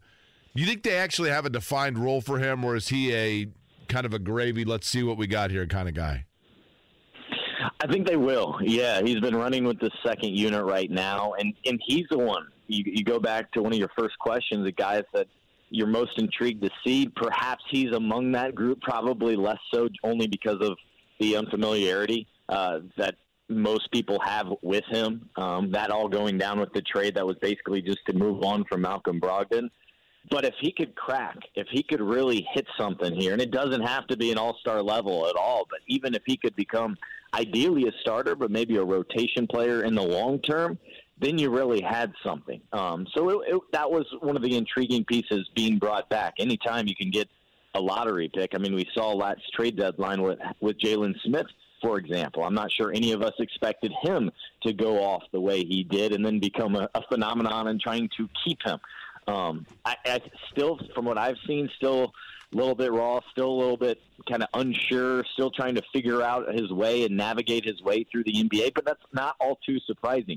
Hasn't got a ton of reps, has never had a consistent role. Now he can be in a system where he's more of a featured player, and I'm not sure what to expect, but I think he'll produce much more than he had in the past. Yeah, if he can just sniff what Jalen Smith showed you, and right. I guess kind of projecting forward, Duarte, Benedict Mathurin, Tyrese Halliburton, if that's your 1, 2, 3, in the backcourt, if Nesmith can kind of be the first guard off the bench, I think that looks good. Guard wing, I think that would be ideal. I know Summer League was not good for him at all. Granted, he was thrown into a very chaotic situation with when that trade went down. But, yeah, he is one that I'm on the list of curious to watch. Scott, do you think Benedict Mathurin starts, or do you think they bring him off the bench and start Buddy Hield and Chris Duarte? Yeah, I think right now the plan's kind of what I had expected, which is to bring him off the bench. Now, things might change after some preseason games here, but I'd keep Buddy Hield with Tyrese. He's also the veteran. And Chris Duarte, going into year 2 as well. And if anything, you kind of make the rookie earn it a little bit. I don't think you just give it to him right away. Now, certainly you need in a high volume of minutes for guys like Benedict, like Chris Duarte, Isaiah Jackson.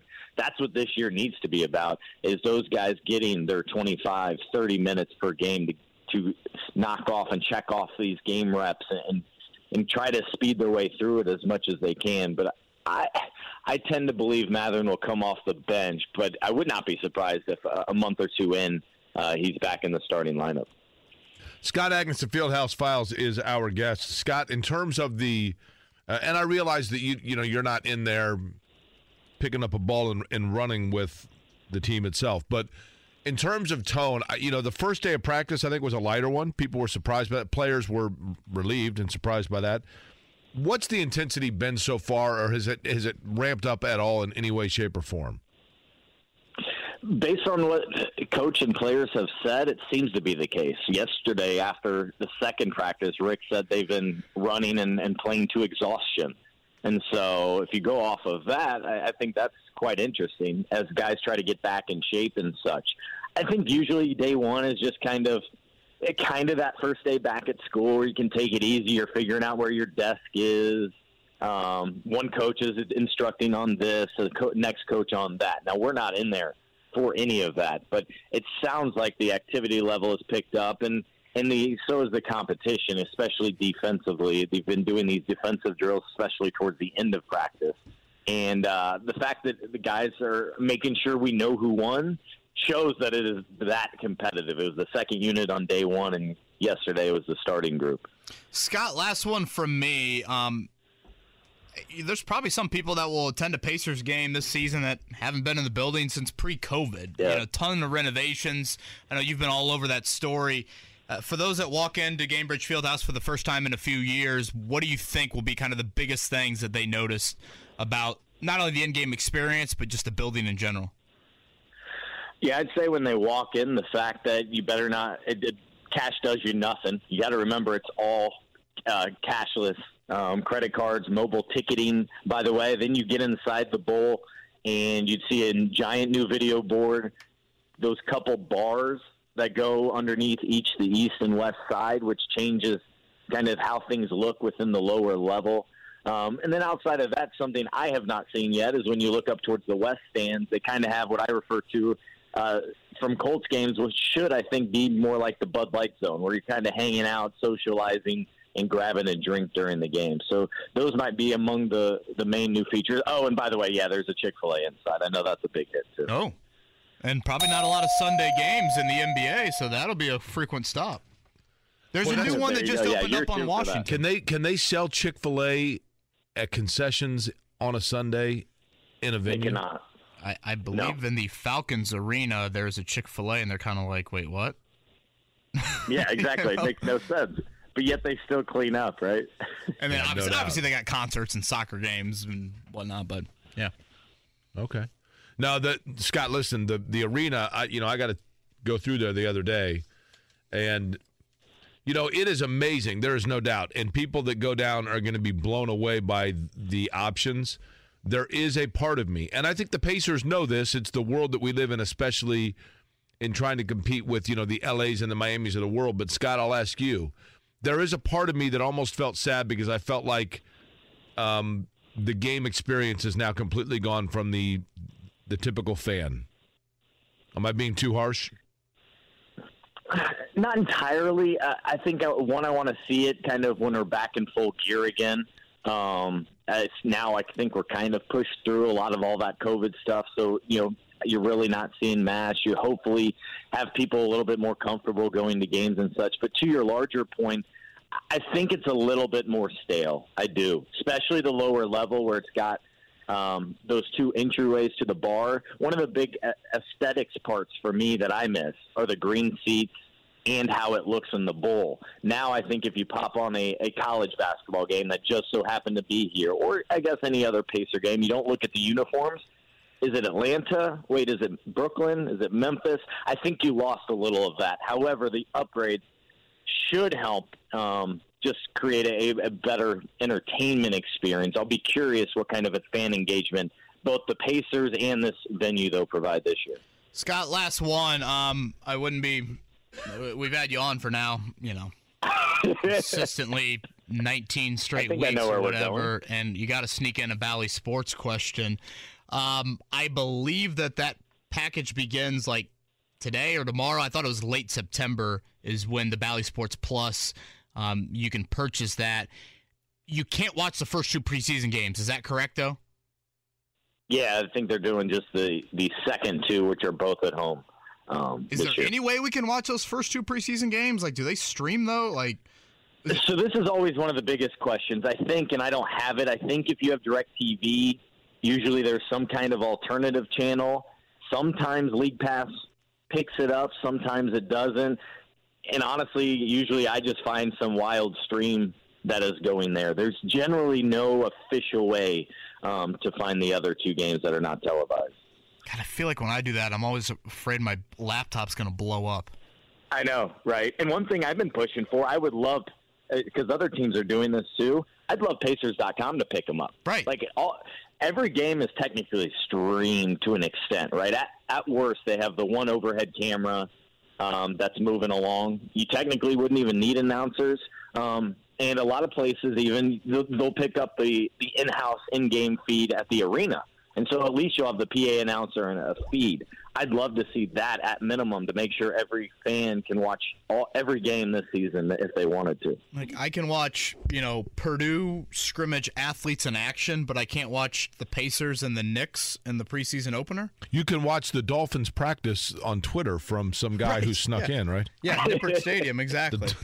It just seems a bit odd to me, and I know it's more of a league-wide thing, but like you said, stream it on a website. I assume the Knicks will is it the Knicks for the opener? I keep on saying that. I don't even know who the preseason opener is. Charlotte and then the Knicks. Okay, so Charlotte, I assume that their Bally or whatever will air it. I don't know.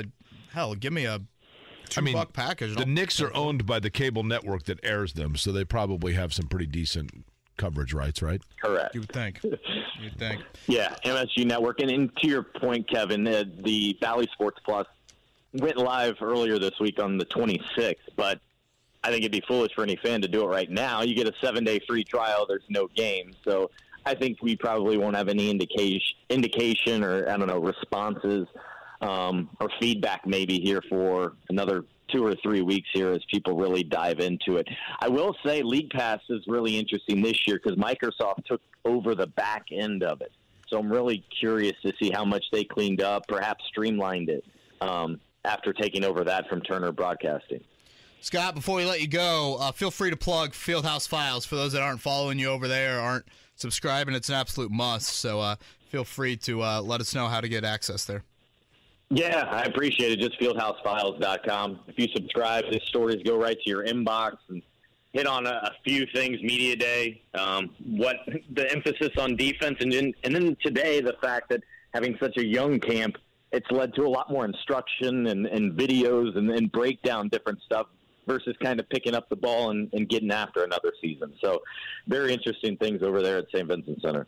Scott Agness, Fieldhouse Files. He's with us every Thursday here on Kevin and Corey. Thank you, Scott. Hey, thanks, guys. Hey, Jake Adam Schefter just tweeted out what we were talking about earlier in the show. The first missed practice of Jonathan Taylor's meaningful football career. That would be high school, college, or professionally. A toe injury for Jonathan Taylor.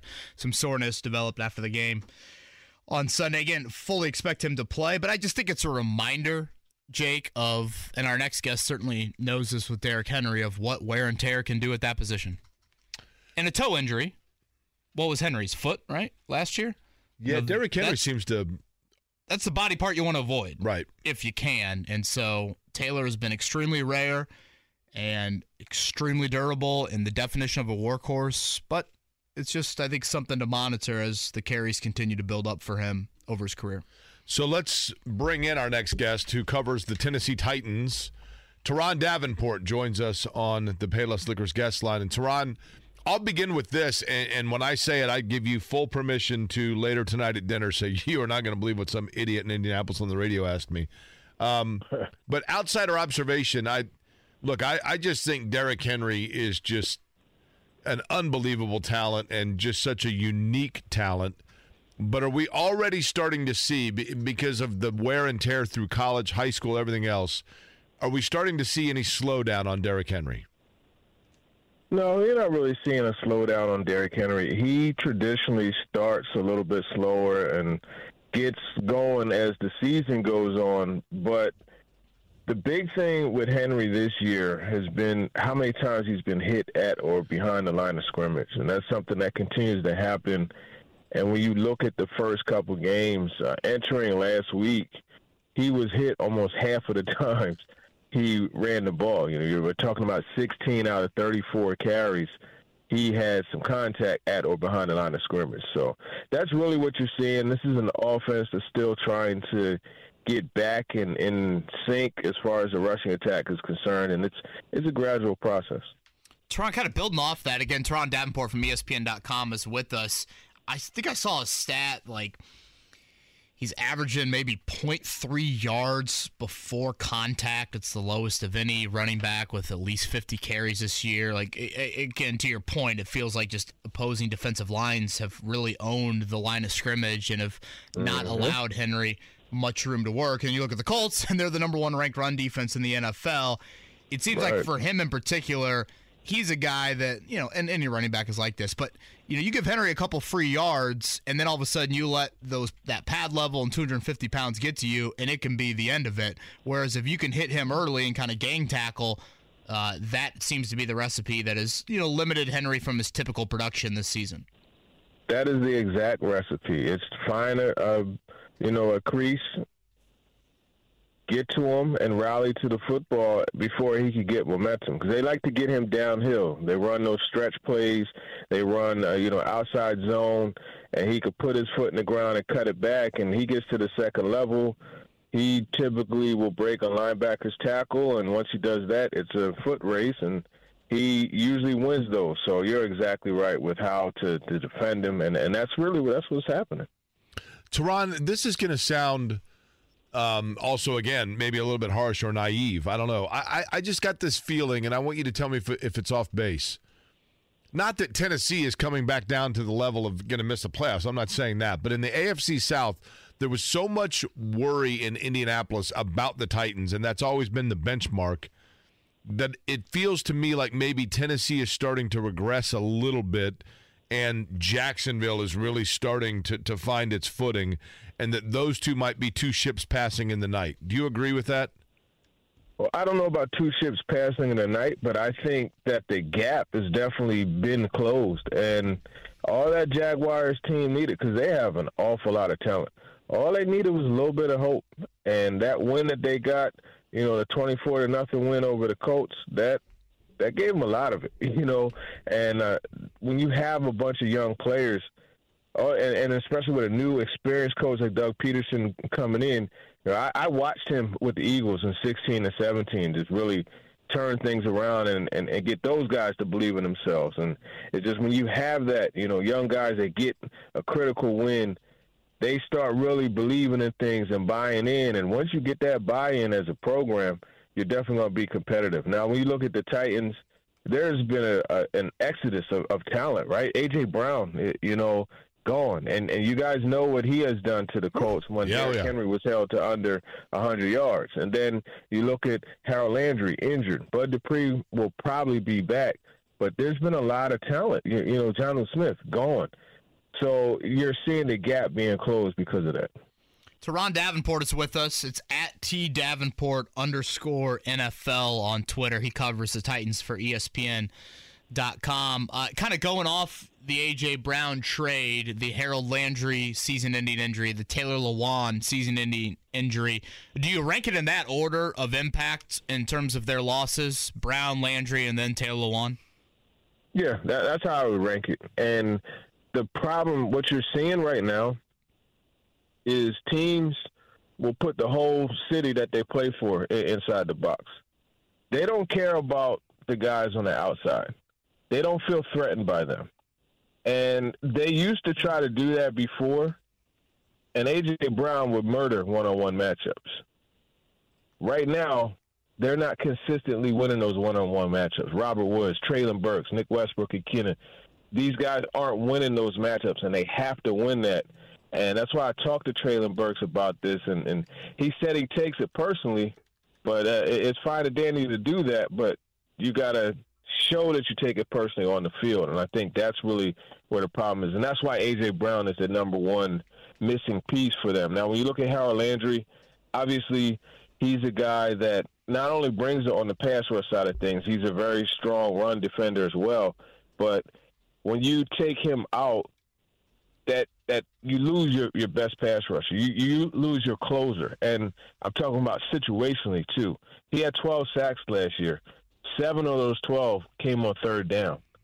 That's when it's time to get off the field, and he was the guy helping them do that. So that's something that they really lose. Now, as far as Lewan is concerned, that's a locker room presence that they lose. They like to run left, and that whole left side of their offensive line now is retooled, right? Because Roger Saffold is gone. He's in Buffalo, and Lewan is gone as well. So they are traditionally a left-handed team. They have to kind of balance that out now because, in fact, the strength of their line is on the right with Nicholas Petit-Ferrer, the rookie, and Nate Davis. Turron Davenport is our guest. He's on the Payless Liquors guest line. He is the Titans writer and NFL writer for ESPN.com. Turron, the backup quarterback's always the most popular guy in town. People in Indianapolis have known that for a long time. But in the case of Tennessee, did they get enough glimpse in preseason and just through camp to find out and determine whether or not Malik Willis is the future once Ryan Tannehill's time has come? Oh, they believe he's the future. They believe that when they drafted him. But it's just a work in progress. That's a developmental thing, and that's the approach that they've taken. But the thing that's really good about Malik Willis in the preseason, he's layered each game, and he just got better in exact moments each game. And you saw him, initially have a play-action glance route that he stared down and didn't throw it and got, he got 18 yards, but, it was you got to get the ball to your playmaker. He tucked it and ran. The next game, he ended up, throwing that, and it was a big play on the first play of the game. And then you look at the second game, he had Traylon Burks on a crossing route. He didn't get him the football, but then in the third game, he got him the football in the same play. So you're seeing that type of progress. He's made it a point to really make things happen from the pocket, just when it's clean, to stay in there and not vacate it prematurely. And that's big progress for a quarterback like Malik Willis coming out of Liberty. So there's been really good signs, and they believe he's the future for sure. And half the battle, Turron, you've been around the game. Half the battle with young quarterbacks is finding guys that are perfectly capable and willing to understand everything you just said and kind of let it happen organically, as opposed to coming in and needing the reps right away. What has been his mental approach in terms of, has he shown to be a mature guy in terms of the understanding of the learning that is necessary in the NFL through the acclimation? I think that's his biggest strength. And I remember talking. Well, that's a big one too, isn't it? What's that? That's a big one too. I mean, if there's one, you know what I mean? Like that's kudos to him, because that's a strength that not many guys as young quarterbacks often have. Yeah. Well, see, the thing with him is you look at just background. He is a guy who's very strong in his faith. He's a very mature young man. And that has allowed him to take the right approach to this mentally and just say, hey, look, I know I'm talented, but I need reps. And this is the only way that I'm going to get better. I need reps. I'm just going to be a sponge, absorb everything that QB coach Pat O'Hara, offensive coordinator Todd Downing, Ryan Tannehill, Logan Woodside, Mike Vrabel, all these things that these guys are telling me, I'm just going to absorb it, have a humble approach, and just keep progressing. And I think that's really the way he's going about it. And that's just from talking to him, multiple times about it. He understands that, reps are going to help him, and whatever they're trying to teach him is just going to benefit him. Turron, how bad would it have to get for Malik Willis to be a starting quarterback this season? I think barring injury, Ryan Tannehill is going to play it out. They're going to allow him. They won't flip-flop it. In my opinion, it's very unlikely. So even if it's 2-15, I don't think Willis will get too many starts. All right, last one for me. Again, Turron Davenport is with us. You hear him often when the Colts and the Titans meet up. It'll be, 2 matchups in, I think, less than a month this season. Yeah, between the 2 Colts. and 3 weeks. Yeah, between the Colts and the Titans. Where would you call Tennessee's greatest strength right now? Where would you point to for their greatest weakness? Wow. It's hard to find a strength, to be honest with you, on this team. After Frank watching Reich them said 3 games, they're disguising up front, which probably falls in line with maybe the Colts' biggest question mark right now. Is just what the pass rush, how can it disguise? I think obviously personnel, like you said, they've lost a lot in Landry, but that's where Frank Reich pointed to. Yeah, well, I guess you answered your own question, huh? I don't have to answer it. I want someone that's seen the Titans a little more. I think really it's their first half starts. That's their strength. They've managed to come out and score on their first drive in 3 consecutive games, which is something they don't normally do. So, that, in my opinion, is their strength, just finding on those first drives the balance that they need to have as far as running versus passing and just working the ball down the field. Turron, are you a native of Nashville? I live in Nashville now, yes. But you didn't grow up – did you grow up there? No, absolutely not. Okay. Do you enjoy Nashville? Because Nashville to me is a fascinating place because when I was a kid, it was just Opryland, right? And then now it's like this – it's become like Vegas of the East. You know what I mean? Yeah, it has. It's a lot different now. And even in the 5 years I've been here, I've seen a lot of expansion, a lot. I'm actually sitting at my daughter's high school talking to you guys, and when I first got here, this school wasn't here, and this neighborhood that I'm looking at wasn't here. So it definitely been a lot of expansion. So you're a Philly native, is that right? Correct. Yeah, so see, by the time your daughter's out of school, Nashville's going to be bigger than Philly. That's how it feels, at least, right? Yeah, it is how it feels, and, Philly is an area, it's a city that's in a bit of trouble, with violent crime and things like that. There was a record for murders last year, and they're on pace to shatter that this year. So that's the big concern in Philly. The violent crime is getting out of hand. Yep. I mean, it seems to be the case, unfortunately, a lot of places. Teron, do you think Nashville's going to get a Major League Baseball team? I'm praying that they do. I'm praying that they do. I lived I was born in New York and lived there the first 10 years. I'm a huge Mets fan. So I would love to not have to go to Atlanta to see my Mets. So, yeah, if they could get a team here, I would love it. It's something that they're working on. Dave Stewart, former Oakland A's pitcher, is the guy that's actually helping spearhead it. Big series coming up for your Mets, right? Absolutely. Let's go. Turron, actually, last question on this, because I do think this could have some meaning in Indianapolis. Which is Nashville, I guess, more conditioned for or more pushing towards, a Major League Baseball team or an NBA team? Because I worry with the Pacers, I worry about Seattle and Nashville hanging around there and the possibility there. Yeah, there hasn't really been much from that perspective. You got the Memphis Grizzlies. Of course, that's 2 hours away, but that's more or less the NBA team that is here, so to speak. There's an actual push. There's a movement towards getting a baseball team here that's in existence. So I would say that's the direction that this city would go before basketball. It'll be this Sunday at Lucas Oil Stadium, and then as Turron mentioned, these two teams will meet again down in Nashville October 23rd as the Colts will play 5 of their 6 AFC South games in the first 7 weeks of the year. Turron, always enjoy our conversations, and hopefully we can do it again in a few weeks. For sure. Appreciate you guys. Take it easy. It's Turron Davenport right there from ESPN on the Payless Liquors hotline. I thought this was interesting from Aaron, and this kind of falls in line of some of your thinking, Jake, last week on picking the Colts. He goes, since many said it's so Colts to win last week, knowing everything Tennessee is dealing with right now, would it also be so Colts to lose this game? Or even so Titans to win this game? I feel like Tennessee... I'm not sold on Tennessee.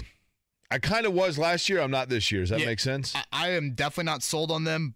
But, Jake, if they have had a staple in Mike Vrabel's tenure, it's been every time they've been counted out, they win. And last year when Henry went down, everyone's like, oh, season's over, Titans are done. What do? They go 6-3 without him, and they become the number 1 seed in the AFC. Remember the COVID year when Tennessee had to play like on a Tuesday against Buffalo and they had like 40 healthy dudes? They beat the Bills on a Tuesday night. Yeah. I mean, I don't know why it is, Kevin. I look at, maybe it's the injury status of Tennessee coming in, but I just feel like, to Turron's point of Derrick Henry and the slow start, they rely so much on him. And without Brown there, doesn't it feel like it's much easier to hone in on what you need to do to corral Tennessee than it was a year ago? Yes. By the way, you're wearing your old school Pacer hat today. I am, That's from your uncle, right? Yeah, Uncle Tad. Mm-hmm. Yep, Uncle Tad. Works on the grounds crew over at the Indians games. Really? Done this year.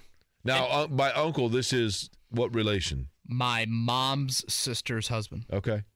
And he gave you that he is a massive collector.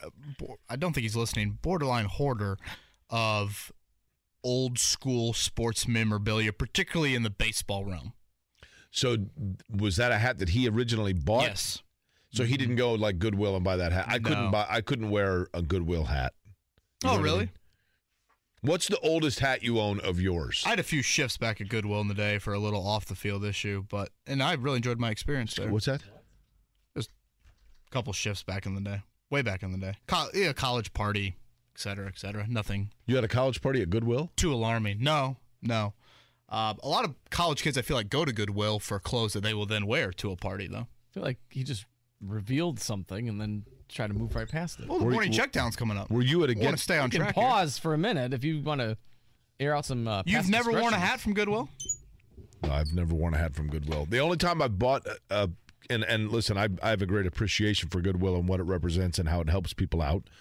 I was in Las Vegas. I went out there and had the day. It was like, you know what? I think I actually want to go work out, but I didn't bring any clothes for it. So I went to Goodwill and I bought a T-shirt for like $1 to wear to the gym. And I used the Lifetime Fitness in Vegas. I went to that.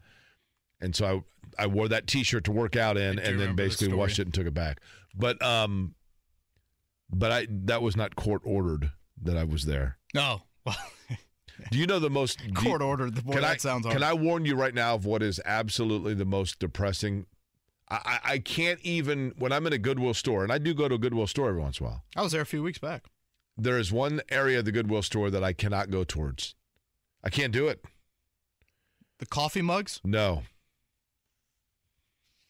The most depressing. It makes me almost want to cry. They're usually it's usually in the back right corner of the store. I know this because I avoid it like the plague. The stuffed animal section at a Goodwill store. A bunch of used, formerly loved, some kid's favorite toy stuffed animals sitting on a shelf. Well, then it'll become another kid's favorite toy. I think a lot of them probably end up in a farm somewhere, Kevin. Woody and Buzz just hang out in the back. I think the kids section is one of the more popular sections. Where did Andy go? The stuffed they're usually kind of soiled. That's when you need to toss those out. If they're soiled. Now that's a rather old hat that you're rocking, right? What one am I? I don't remember what I have on. Kansas. Rock chalk? This is actually a fairly new hat made to look old. The oldest hat I have is I'll wear it tomorrow. Tomorrow I'll wear my New York Yankees hat. I've had it since I was in college, and I wore it every single day that I was in. Well, no, I wore a Georgia basketball hat most of the days that I was living in New York in the summer that Coolio was the #1 artist on MTV. Thinking ahead for Tom Crean. That's right. Jim asked, not trying to be rude here, but if Shaquille Leonard could attend full practice every day, why can't he play on Sunday? 8 straight days of full practice for Shaq. As we mentioned earlier in the week, if you kind of just boil it down to one thing, doesn't feel totally confident at 80 or 90%. I will say, this time last week, Jake, I said I do not think that Shaquille Leonard will play on Sunday.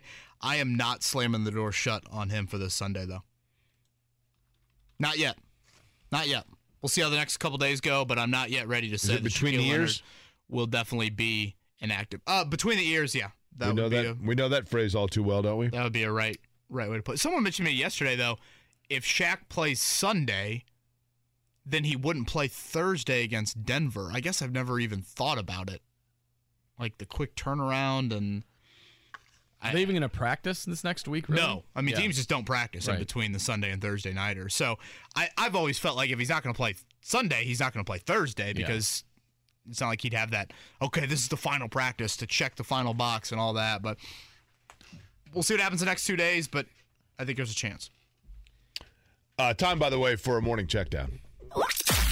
The Morning Checkdown. Brought to you by Ball State Football. Get your tickets at ballstatesports.com. On 93.5 and 107.5 The Fan. We begin with this breaking news this morning. Just came out. Adam Schefter had this about 5 minutes ago. Indianapolis radio host Kevin Bowen admitting to the fact that he was involved in some questionable behavior in college. As a result, community service had him working at a local Goodwill where he might have rung you up if you were looking for a T-shirt for a party or any sort of a masquerade. I was mainly just unloading donations and then slotting them in certain boxes. Did you enjoy it? Yeah, I really did. And what was the infraction that led you to this? Yeah, cops showed up. I decided to run. And oh, boy. Okay. More details, please. Was there a fence hop? I'd like to know that.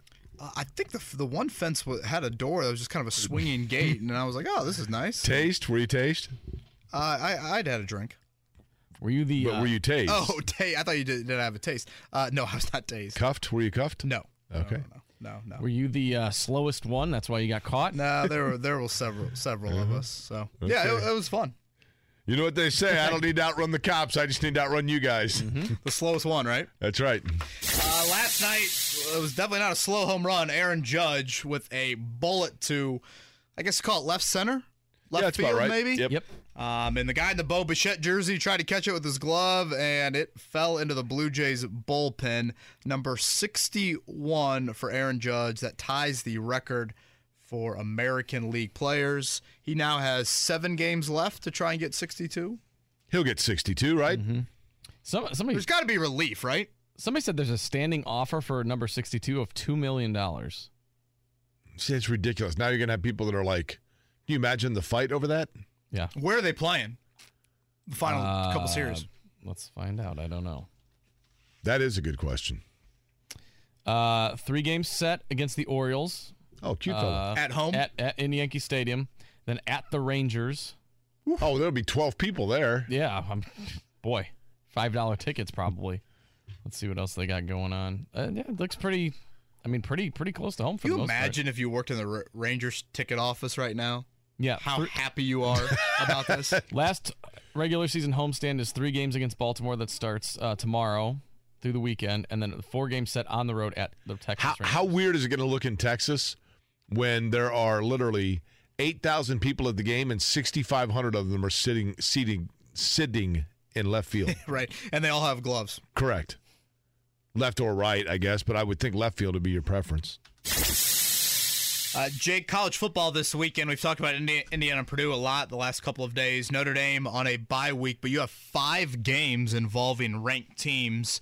I'd say of note, Alabama at Arkansas, Ole Miss hosting Kentucky, and your Clemson Tigers hosting NC State. And I think NC State, this is supposed to be one of their better teams of late. And for sure. A pretty legit team after Clemson survived. NC State with feels kind of like Minnesota, right? Like this year, you're like, whoa. Like NC State had a good year last year too, but at Clemson, right?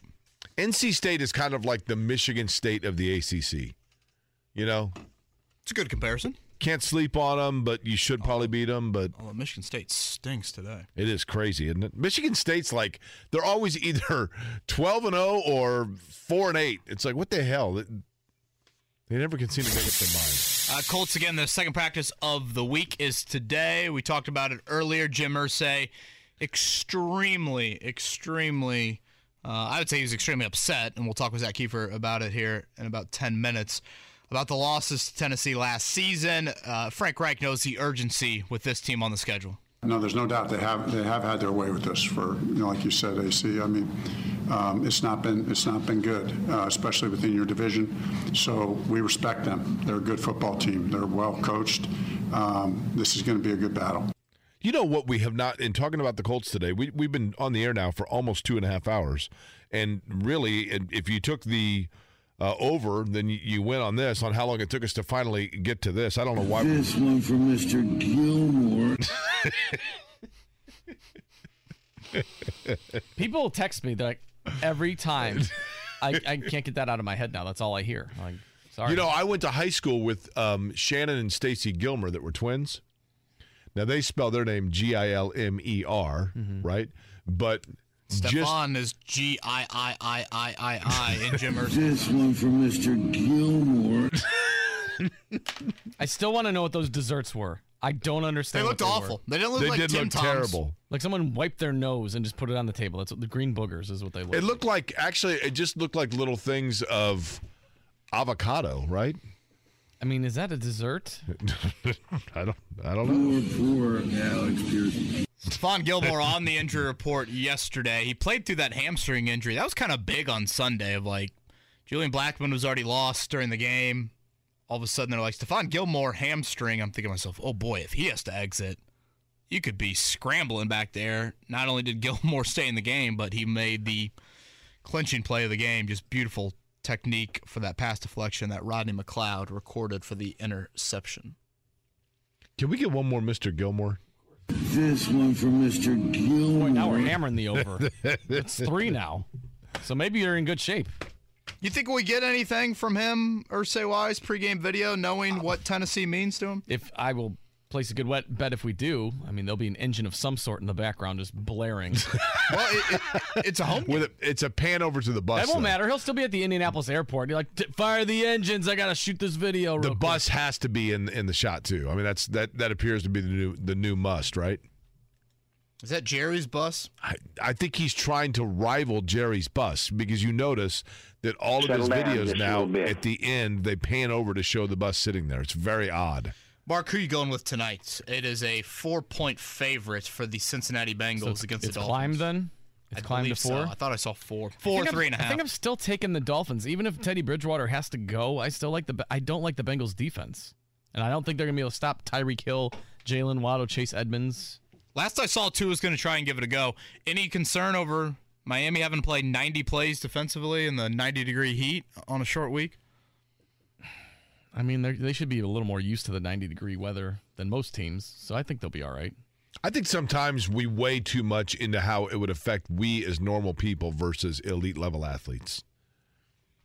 Sometimes we get all excited about things, and they go out and you're like, man, that wasn't even a storyline at all. Yeah, I think I'm going with Cincinnati. I'll take the Dolphins just because they're the underdogs, and that surprises me. So money-wise, you can make more if the Dolphins win, so I'll take the Dolphins there. The heat is one thing, but I also think that was a massive game for Miami on Sunday. You know, you get Buffalo in your own building, all that. You know, this is a little bit more of a letdown. And the Bengals have been right there for all their games. They've just, I mean, they had a heartbreaker against the Jets, and then they were right there with the Steelers and everything. So I mean, they're not a bad team. Is this the Bengals uniforms tonight? Is it a debut for them? Or white out. Mm-hmm. They look sweet. It looks I awesome. like those a lot. And the field. Did you see? Not to be a buzzkill here. Speaking of Tigers, one of the 3 there were Tiger triplets born at the Indianapolis Zoo, and one of them passed. He was born with some sort of an illness and unfortunately did not survive. Really? They just announced that this morning. Yeah. Gotcha. Tigers are so awesome, man. They're pretty awesome. After Mark just slandered me this week with my Tiger Woods fandom. Well, we're talking about one again. I wasn't slandering. We're talking about cute, cuddly animals, not necessarily I was just other replaying humans. something you said. Well, the Tiger's been known to cuddle. Okay. All right. With a fire hydrant. Pop quiz time is here. 317-239-1070. I did inside, Jake. I laughed at the fire hydrant comment. I didn't want to do it outside, though. Give us a call for the pop quiz. Again, a 5 for 5er we had on Tuesday. Scotty J's in studio. I see a 4 to the 5 baseball related. 4 to the 5 baseball related for today's pop quiz. We'll see if we can have last one's on the house. 2 5 for 5ers in the same week. Give us a call now. Zak Keefer will close out the show. Have you studied? Can you handle the pressure? Sharpen your pencils. It's time for the Pop Quiz with Kevin and Query. Brought to you by Jiffy Lube, Indiana's favorite oil change since 1985. All right, it is Pop Quiz time. 317-239-1070. Zak Keefer going to join us here in about 5 minutes. Jake, number 1 through 8. We'll go to number 6. Randy. Randy. Hello, how you doing? Randy doing swell. How are you? Oh, not too bad. Randy, you've been known to have some pretty good performances in the pop quiz. Well, I hope this one's another one. Fair enough. All right, Randy, would you like for me, that would be Jake, or for Kevin to lead you off with question number 1? We'll go with you, Jake. Okay. Here we go, Randy. There are 4 Big Ten football teams in this week's AP Top 25. Ohio State, who is clearly the best team in college football, is somehow ranked 3rd. Michigan is 4th. Name one of the other 2 Big Ten teams ranked in the top 25. One comes in at number 11. The other comes in at number 21. Let's go Michigan State. One of them's playing Purdue on Saturday. That doesn't tell me much. I'll tell you this. I mentioned earlier. Randy, I take back what I said earlier. I grew up with the Gilmer twins. Their favorite baseball team plays in this city. This one for Mr. Gilmore.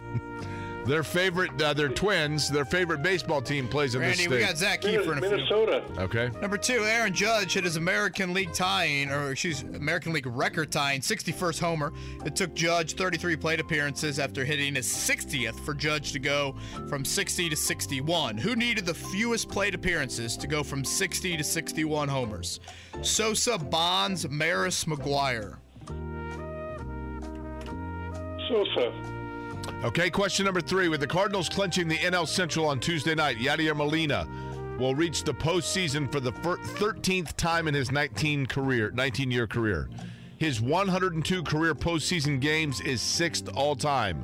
Who holds the Major League record for most games played in the postseason? Derek Jeter, Jorge Posada, David Justice, or Bernie Williams? I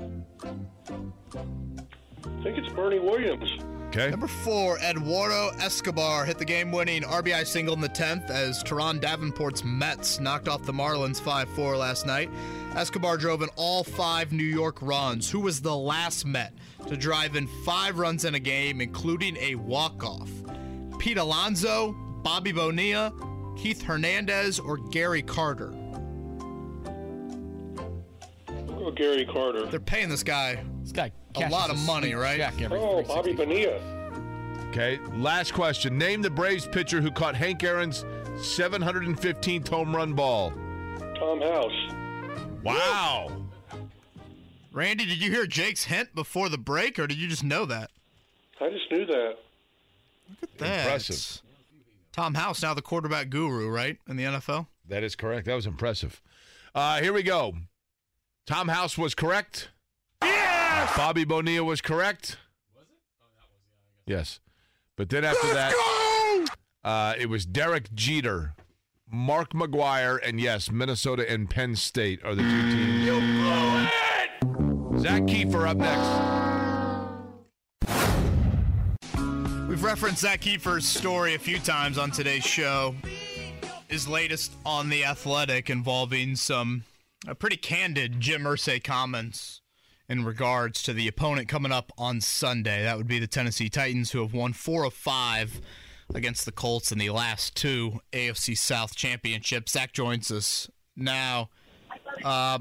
Zach, Jim Irsay wasn't messing around when he called his scouts in for a meeting last year after that Halloween loss to Tennessee, was he? Are there any other Jim Irsay comments that are not candid? I heard your description there. This was particular candid and maybe a little PG-13. Yeah, a little specific, too, about one particular team.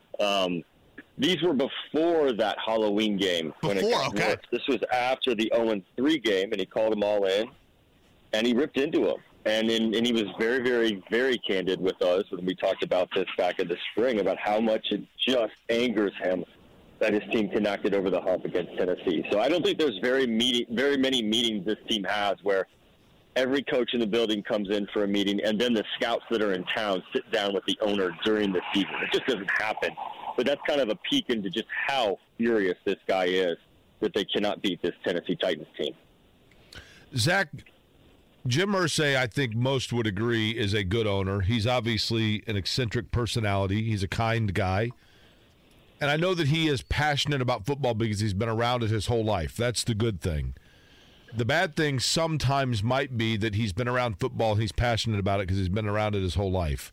Do you believe that there's ever a time where he starts to toe that line of becoming an overly involved owner? I certainly think it's possible. I think that's a question better answered by Chris Ballard or Frank Reich, but I certainly, and obviously, Jake, I'm coming from the side of, I'm writing about this, and this is interesting. And it's interesting when the owner gets out and says what he does about this team that they haven't beaten in the last couple of years. But does this help the team right now? I don't necessarily think it does. But I think it's a double-edged sword, and you've been around this team for a long time as well. It's where does the passion stop and where does it become too much? And that's a hard question for me to answer because I think you'd rather have that than not. I think you'd rather have an owner who's, one, knows what's going on and understands what's going on and isn't just in this for the paycheck. A lot of owners are, into other businesses. This is Irsay's life in a lot of ways. But, yeah, I think it's a fair question to ask. And look, I mean, I'm peeking ahead a little bit, but when the Commanders come into town in a couple of weeks, I think a lot of the focus is going to shift to what Jim Irsay has said publicly about Carson Wentz. And I don't think maybe that's a good storyline for the Colts heading into that game. Zach, one more on these Irsay comments front. And, again, you can check out Zach's latest on The Athletic with these comments in here about Tennessee and, again, winners of 4 of 5 in this series. How much of it, if any at all, do you think comes from him sitting here looking at his franchise in the Frank Reich tenure, which also matches up with the Mike Vrabel tenure, who the Colts did interview in that same hiring cycle, and it's Vrabel's Titans that have won 2 division titles, made longer playoff runs, have won 4 or 5 against the Colts? I think you nailed it. I think Jim Irsay really admires Mike Vrabel. He's said this publicly several times, and privately as well. I think he really admires the work Mike Vrabel does, and I think he sees, at least in the past, let's not get to this year because we don't know what's going to happen, but I think he sees the Titans as a better version of the Colts, right? I think Vrabel gets as much out of his roster as any coach in the league, and they have exceeded expectations a lot with that roster. I mean, they have not had an elite quarterback. They've made a run to the AFC title game. They've won the division twice. And really, until Jacksonville does it, they've started well. But until the Colts do it, this division runs through Tennessee. And I don't care that they're 1-2 right now. I still think, even though they've lost some pieces, these teams are going to have to beat the Titans. And, no Landry and no Lewan and obviously no A.J. Brown. That's going to change things moving forward. But I think, I think Chris Ballard was going to hire an offensive coach in 2018. He did he did interview Mike Vrabel. But I think Irsay looks at the Titans and sees a better version of his team in the past couple of years. I think that really bothers him. Now, Derrick Henry hit his peak a little bit before Jonathan Taylor, and Taylor is obviously very much in it. Whether Henry is still in it, we'll see throughout this season. But, look, the Colts want to be a dogfight, punch-you-in-the-mouth, trenches team. Right? At their best, that's what they're going to be right now with this roster as it's currently constructed. And the Titans have simply just beat them at their own game the last couple of years, and I think that really bothers Jim Irsay. Speaking of the construction of the roster, Zach, it's the beginning of the year, and we've talked a lot about it. Chris Ballard said that he wants depth. Depth is the thing that he most kind of obsesses over. Now that we are, the season is underway, and there have been some nicks and bruises here and there, the area on this roster that you feel they actually do have the most depth and the area that you might have anticipated depth that now starts to look like maybe it could be exposed? I really like the linebacker group, and I don't want to get everyone all excited, but I did see yesterday when the first-team defense was out there, I saw 53 with that group, and I hadn't seen that the last couple of weeks. I'm not making a prediction, but I did see Shaq Leonard out there with that team. And I thought Zaire Franklin played a terrific game on Sunday. So E.J. Speed's been up, he's been down, but he did make the big play in Houston. I do think the linebacker depth is pretty good, and Ballard's been pretty good at that throughout his career. Okereke played a lot better on Sunday as well. I don't know, Jake. I was down on the tight ends big time in September and August. And I don't know if that changes a lot. Based on Sunday, you got to give Jelani Woods a ton of credit for making those 2 catches. I mean, what a start for him. he stepped up and he won the game when this team needed it, and that's what you want. I don't think he's going to see a huge uptick in snaps. I just don't see that. And I still think the loss of Ogletree is bigger than most realize because he was going to get a lot of snaps too. So, Colin Grant's biggest contributions have been on special teams so far, and Mo Alley-Cox has not done very much in the passing game. I know he's a big blocker, but I just don't like that tight end group. So I don't think that answers your question because I'm not really moving in one direction with that group. How do you guys feel about the wide receivers? I thought it was a really good day for Alec Pierce. He did exactly what we watched him do at Cincinnati on tape, those jump balls down the sideline. He gives them a vertical threat. He spreads the field. Ashton Doolin is a scrappy receiver who makes plays. Paris Campbell had the third down catch. He needs to do more.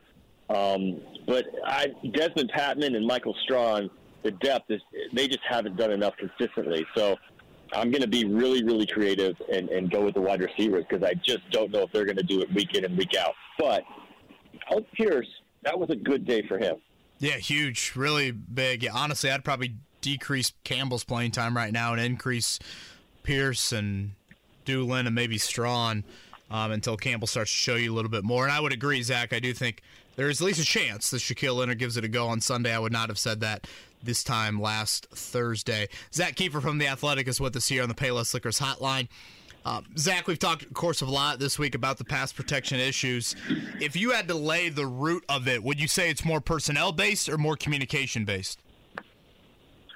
Well, you ask the question 100 times, you get 100 different answers from 100 different guys. The vibe I got in the locker room on Sunday, now, that being said, these guys were pumped. They had just won a game, and I'm here asking them what the hell's wrong with the line. But, I mean, they keep saying communication. They keep saying communication, and I just don't get it with a veteran center and a veteran quarterback. But the vibe and the word I've gotten the last couple of days, and we've heard this in press conferences as well, is it's not just the offensive line. And I actually buy that. It's really hard for us watching the tape to single out whose assignment is what. You don't know the plays exactly. I think Taylor missed one, and I think the tight ends haven't done quite as good of a job, and I think the receivers have missed a couple blocks, and those matter. Because I don't know if you guys have felt this watching the games, but you see JT take a run 6, 7, 8 yards, and last year you feel like he would have gotten that to the house. You just feel like he's really close to busting one. But to do that at the second level, you need that last block, or you need that last block to hold just one more second. And it feels like the receivers aren't making that last block or whatever it is. And I said this in the spring and I said this in the summer. They're going to miss Zach Pascal in the run game, and they're going to miss Jack Doyle in the run game. And those aren't splashy players. But those are the kind of guys that spring those big runs for Taylor. And I think Taylor's close. But I think the running backs and the receivers bear a little blame in this as well. NFL's week to week, Zach, and the Kansas City game, I think there were a lot of people that felt like the roof would have caved in had they lost that game just based on record.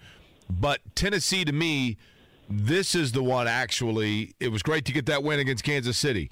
But now all of a sudden it feels like that pressure on the roof goes right back again because it's a divisional game, and it just feels like and I keep harping on, I'm not saying Jacksonville's going to hang around forever, but clearly the division itself, you only have one real throwaway, it seems, at this point. And hell, you couldn't even beat them. But would you agree that because it's a divisional game, this one, if they don't get it, would be difficult to bounce back from long term?